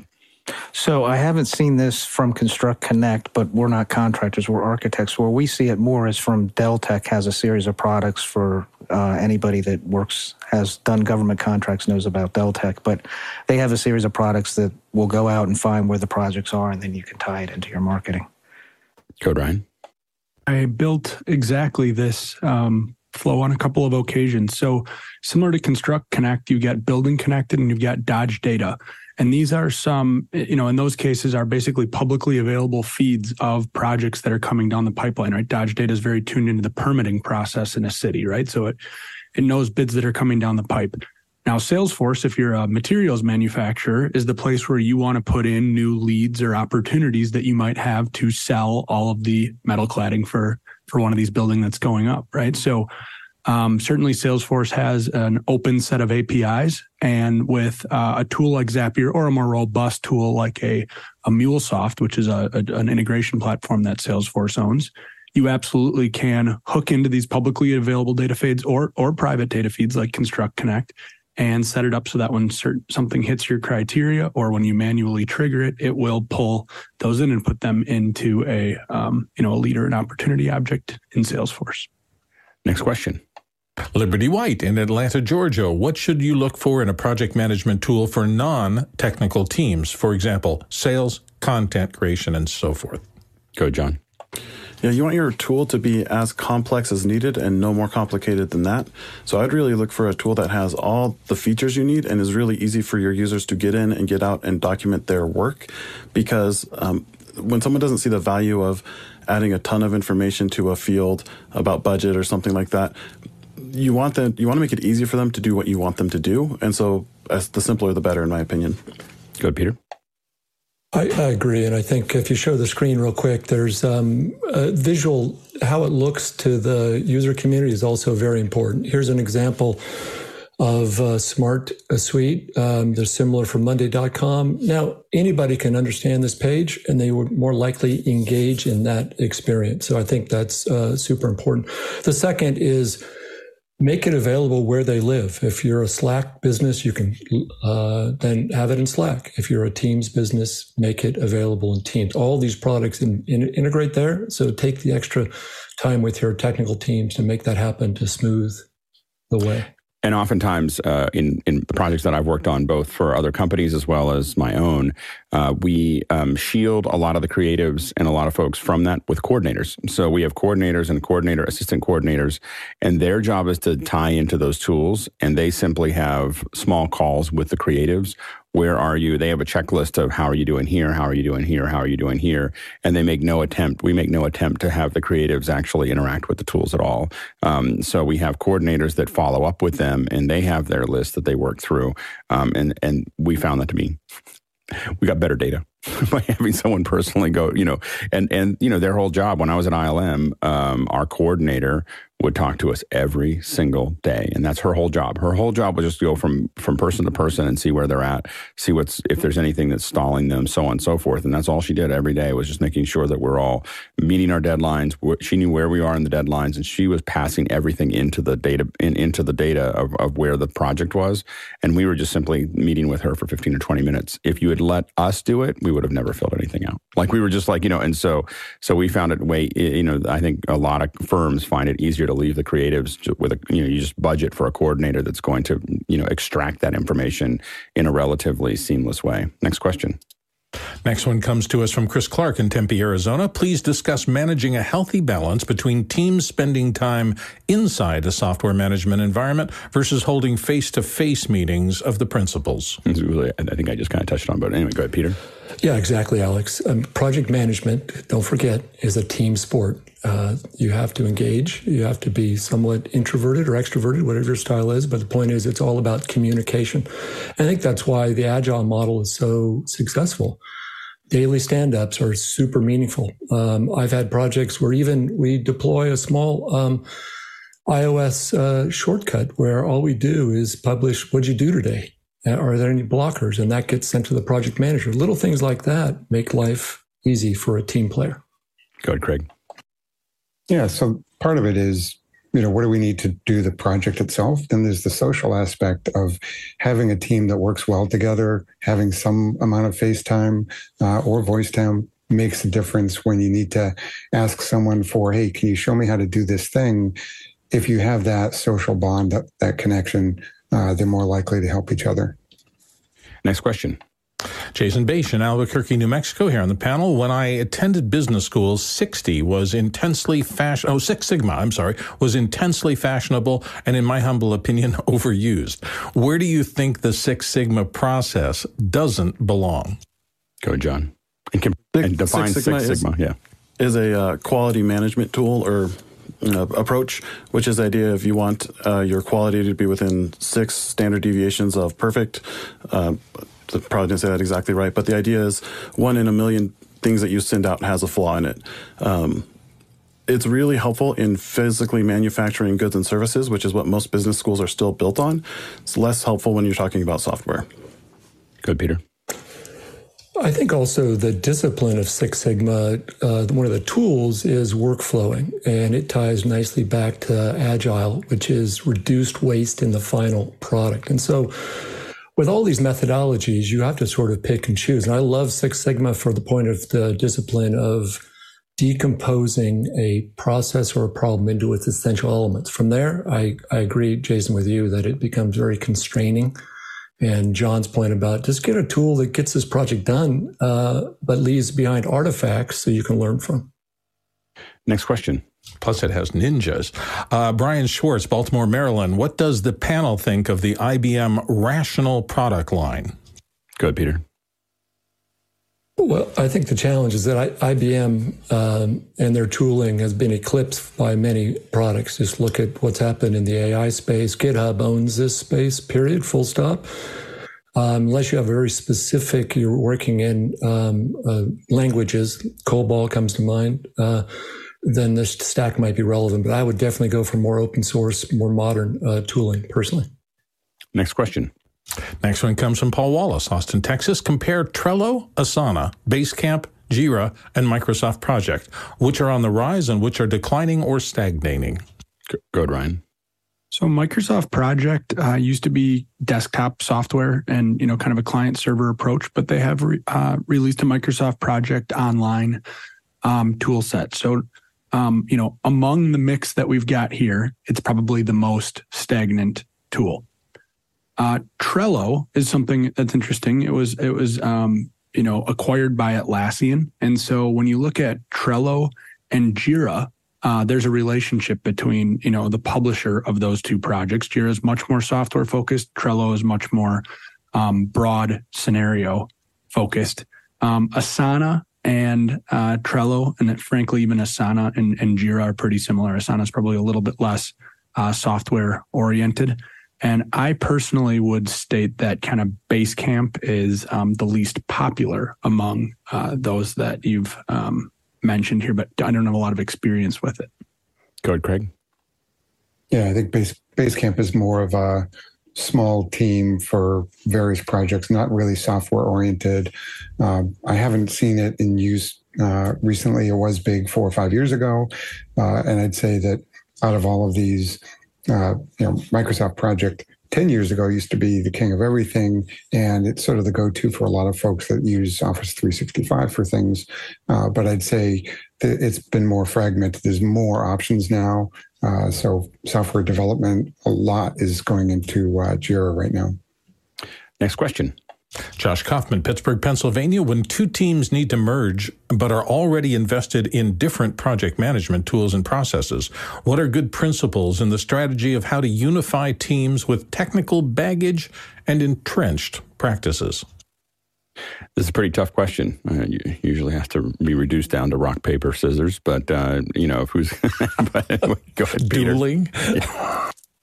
Yeah, form two teams. Whatever your favorite sport is, go out and play that sport. The team that wins, their tools win. No, I say that in jest because this is an intractable problem, and you have to come back to what is the problem you're solving, and then stack the tools objectively up against that problem and your skill set. The biggest challenge is, again, not the tools, it's the capability of your teams inside that match to what the solution you're building becomes. So get a team together, make it small, but also make it creative in a team building style approach. And I have to admit, a lot of times when I'm in this situation, we end up kind of conforming to pushing our data, depends on how complex the project is, pushing our data to a client, and the client has whatever they want to use, whether it's Smartsheets or Google Docs or Monday or whatever they have working. But a lot of times internally, we're still using our own software. We're using our own project management, and we're just simply reporting back to theirs because it'd be too hard for us when we have multi-tenancy, lots of different clients. We want to give it to them in the format that they want. The big thing that we do is if there's any uncertainty on their side about what project tools they want to use, we throw ours in immediately. Like, how about we use this? And we'll invest oftentimes in adding more seats so that they can be part of it, so that we're not, if they don't know, we take over quickly and not ask them. But if they do know, then we usually try to report into their system. Next question. Next question comes to us from Tlaloc Lopez Waterman in Galisteo, New Mexico. Gut reaction. Is good project management trainable, or are there certain folks that it comes to naturally more than others? Go ahead, John. Yeah, one of the great things about project management, whatever approach you use, is it's just a series of practices and behaviors to achieve a goal on time, in scope, and under budget. And anyone can learn those practices. A more analytical person or linear thinking person might have an easier time of learning them, but anyone can figure it out. Next question. Paul Wallace, Austin, Texas. Which of these databases is the easiest to use and most versatile? He notes Airtable.com, Asana.com, Confluence, Google Sheets, Notion.so, and what else is there? Go ahead, Ryan. So I'll start by comparing Notion and Confluence, because those tools are pretty similar, and they aren't really databases. They're more wikis, right? Notion has certainly implemented project management tool sets within it, but at its base, it's kind of a more of a wiki structure. And I would say from a best of breed perspective, it is better than Confluence. The only reason you might want to use Confluence is because you're using Jira and you like the tightness of the integration there. Google Sheets isn't really a database, but we all know that spreadsheets can, serve the same purpose that a database can. So I'll kind of set that one off to the side. And Asana to me is much more of a project management tool set. So that kind of leaves, Airtable as the one that, pertinent to your question here, Paul. If you're looking for something that's kind of a database that's got workflow, my opinion is that Airtable is the one that's kind of most suitable in your mix. Peter? Yeah, I think just to amend one thing you said, Ryan, just about Notion. Notion is a nice database, but it has gaps, especially for project management. There's an add-in to Notion called Nora, N-O-R-A. You can find it on Product Hunt, and it does a nice job of sort of extending the core database of Notion. Again, if the question is about databases, Airtable, as Ryan mentioned, is the top, if you come back to the Work OS 4 I mentioned, Airtable, ClickUp, Monday, and Smart Suite all are database based and do a nice job. I tend to use Asana for tasks and deliverables more than I use anything else. Go ahead, Craig. Yeah, and I'd agree with all the other folks. I think the one thing I'd be really careful about is when you have something that's super flexible and versatile, people that work within it may develop something that is really hard to use. And so having a little bit more structure to it is sometimes a really helpful thing. Next question. Douglas Carmichael up next. MPC, Major VFX Studio, introduced a red, amber, green system where staffers on troubled projects must spend 3 to 5 days in studio to help bring a project back on track. Do you think RTO is the magic cure for increasing team cohesion? Go, John. No, it's not a magic cure. And I would also say it'd be really risky to disincentivize people from being honest in a project like that. Because if you're afraid of having to come back into work, you're more inclined to lie about your status, which puts the whole project at risk. Go ahead, Ryan. I will do nothing but second John's second point there. Want to incentivize, having people share that the project status is yellow or red is something you want more of, not less of.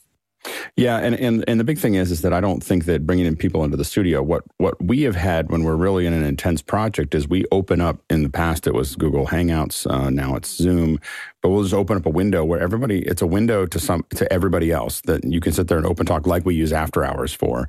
And I don't see any better speed of us being in the same room as us all having a window that we can show everybody something. It's actually more efficient to me to do it that way than to have everybody start to come in. And again, especially if someone lives out of area or not very close and it's inconvenient, as if you look at MPC in London or whatever, suddenly commuting to London in London is a huge disincentive to wanting to, I get that it seems as punishment, but what you end up with is people fuming all the way in and all the way out and thinking about what other company they could work for.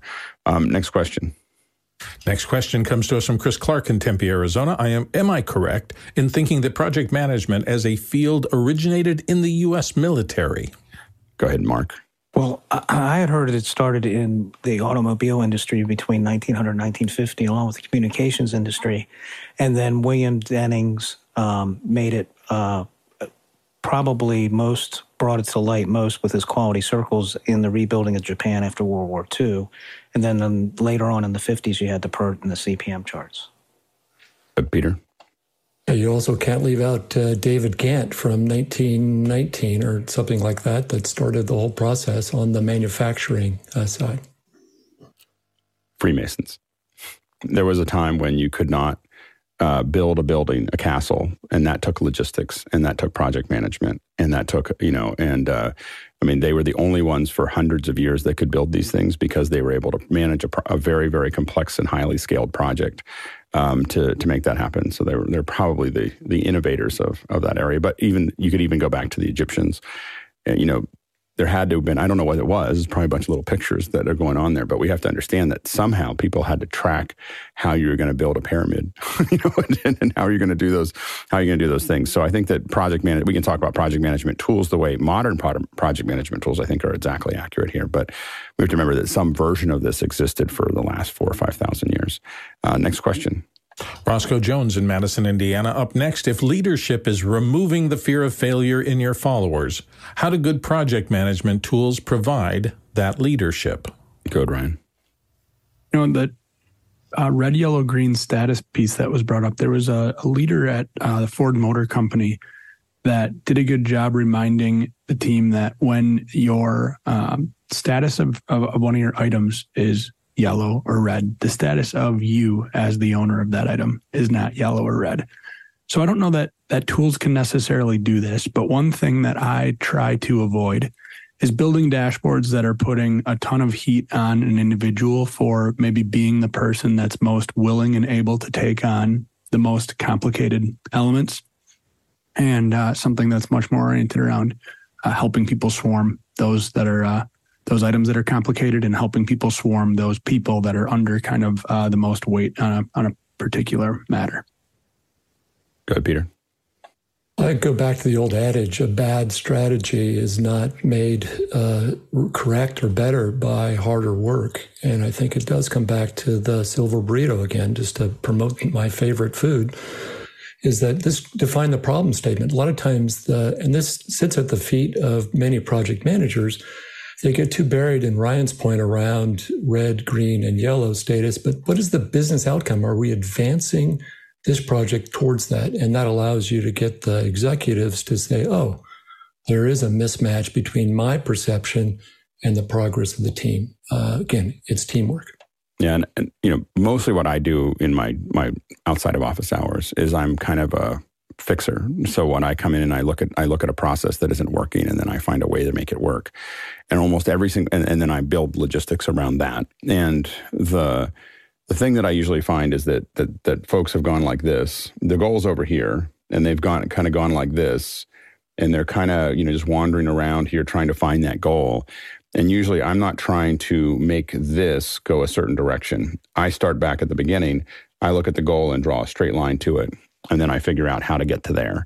And I just generally ignore all of this. And whatever the past was, and that's really hard. And sometimes I have to allow the past to continue to do its thing while I build a more direct route to that. But a lot of times I think that you have to constantly be looking at what is the end goal and keep on resetting to it, because I think what happens is people get caught up in what are the logistics and what are the intermediate goals as to going back to what are we trying to get to rather than what are we dealing with here. There's a river and everyone's spending time crossing the river. I'm like, well, we might be able to do some other way to get across the river, instead of fording it there, and so, but people can get mired up in immediate logistics, and you oftentimes have to reset that. And I have to reset it constantly. Like, well, how do I reset that? Because I'll do it too. Like I'll get lost in that, in dealing with those logistics. Next question.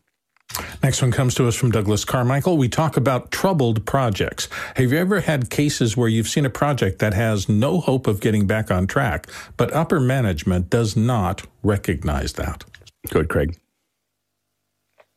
Sorry, trying to find the mute button. Yeah, I mean, this happens a lot, especially in really large organizations where someone is disconnected, has a mandate, and the team just can't get it done in that time or can't do this thing. And I personally take a lot of comfort in that there is a reality, and me stressing that something has to be done in a month that is impossible to do in 2 or 3 months. There's comfort there that, hey, just can't be done. And the other aspect is transparency. And so when everybody sees what's going on, when there's full transparency up and down, whoever is holding on to a failed notion of time or budget or some other aspect, it'll be clear to everyone. Next question. Josh Kaufman in Pittsburgh, Pennsylvania.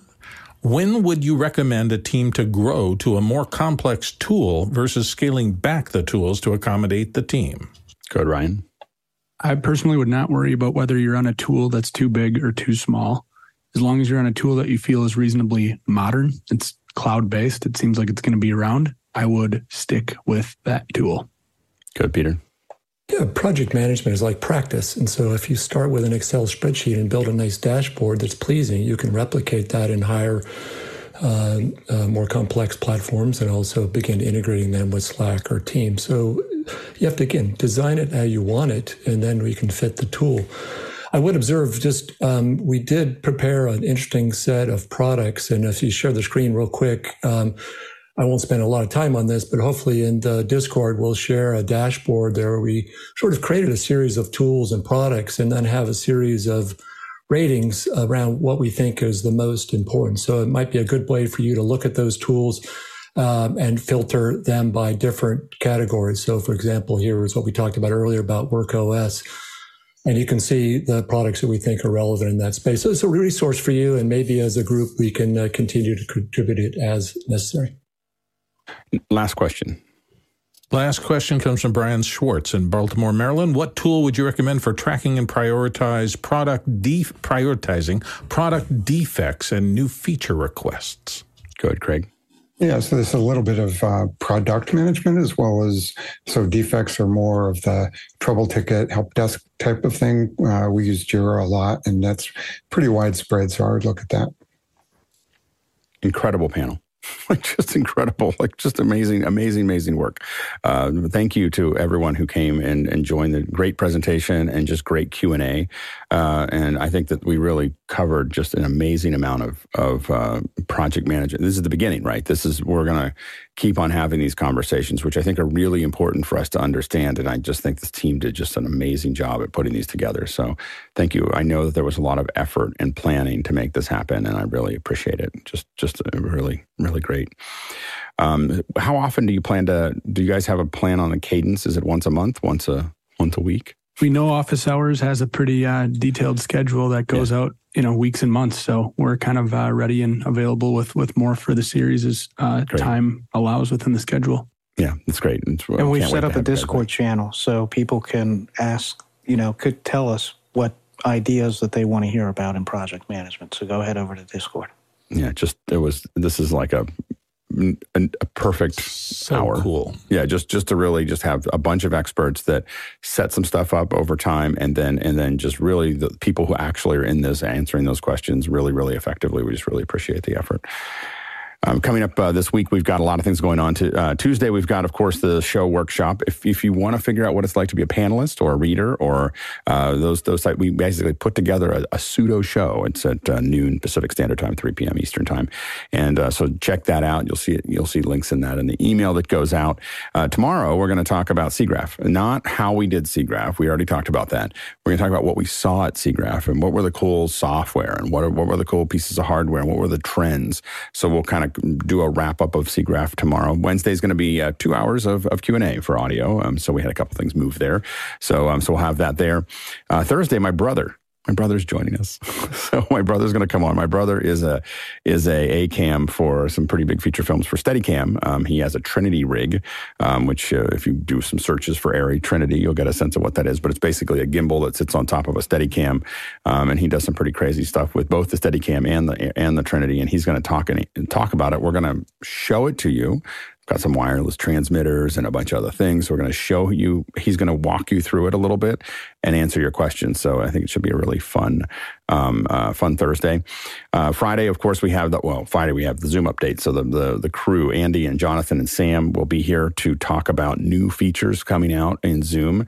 We're really always excited. Those are always great weeks. So this is a really amazing week for us, starting off really well with this team and ending well with the Zoom team. And then we traveled 74,000 miles, 119,000 kilometers. That's 589 million bananas for scale. Thanks again to the panelists. Thanks to the amazing producers. We had a really wide range of people today asking questions. So if you did that and this is the first time you've asked those questions, come back again. It was great questions coming in from our producers. So thank you so much for that. And of course, thank you to the incredible team that we have that is producing all of these in the back end and developing the software and making this all possible. This is not just Zoom. This is like incredible, one of the most complex systems I've ever seen that makes all of this run. And then, of course, we have people managing all of these things, the project management that is making sure that there's a show every day. So we really appreciate everybody's contribution. All right, let's go ahead and jump into After Hours.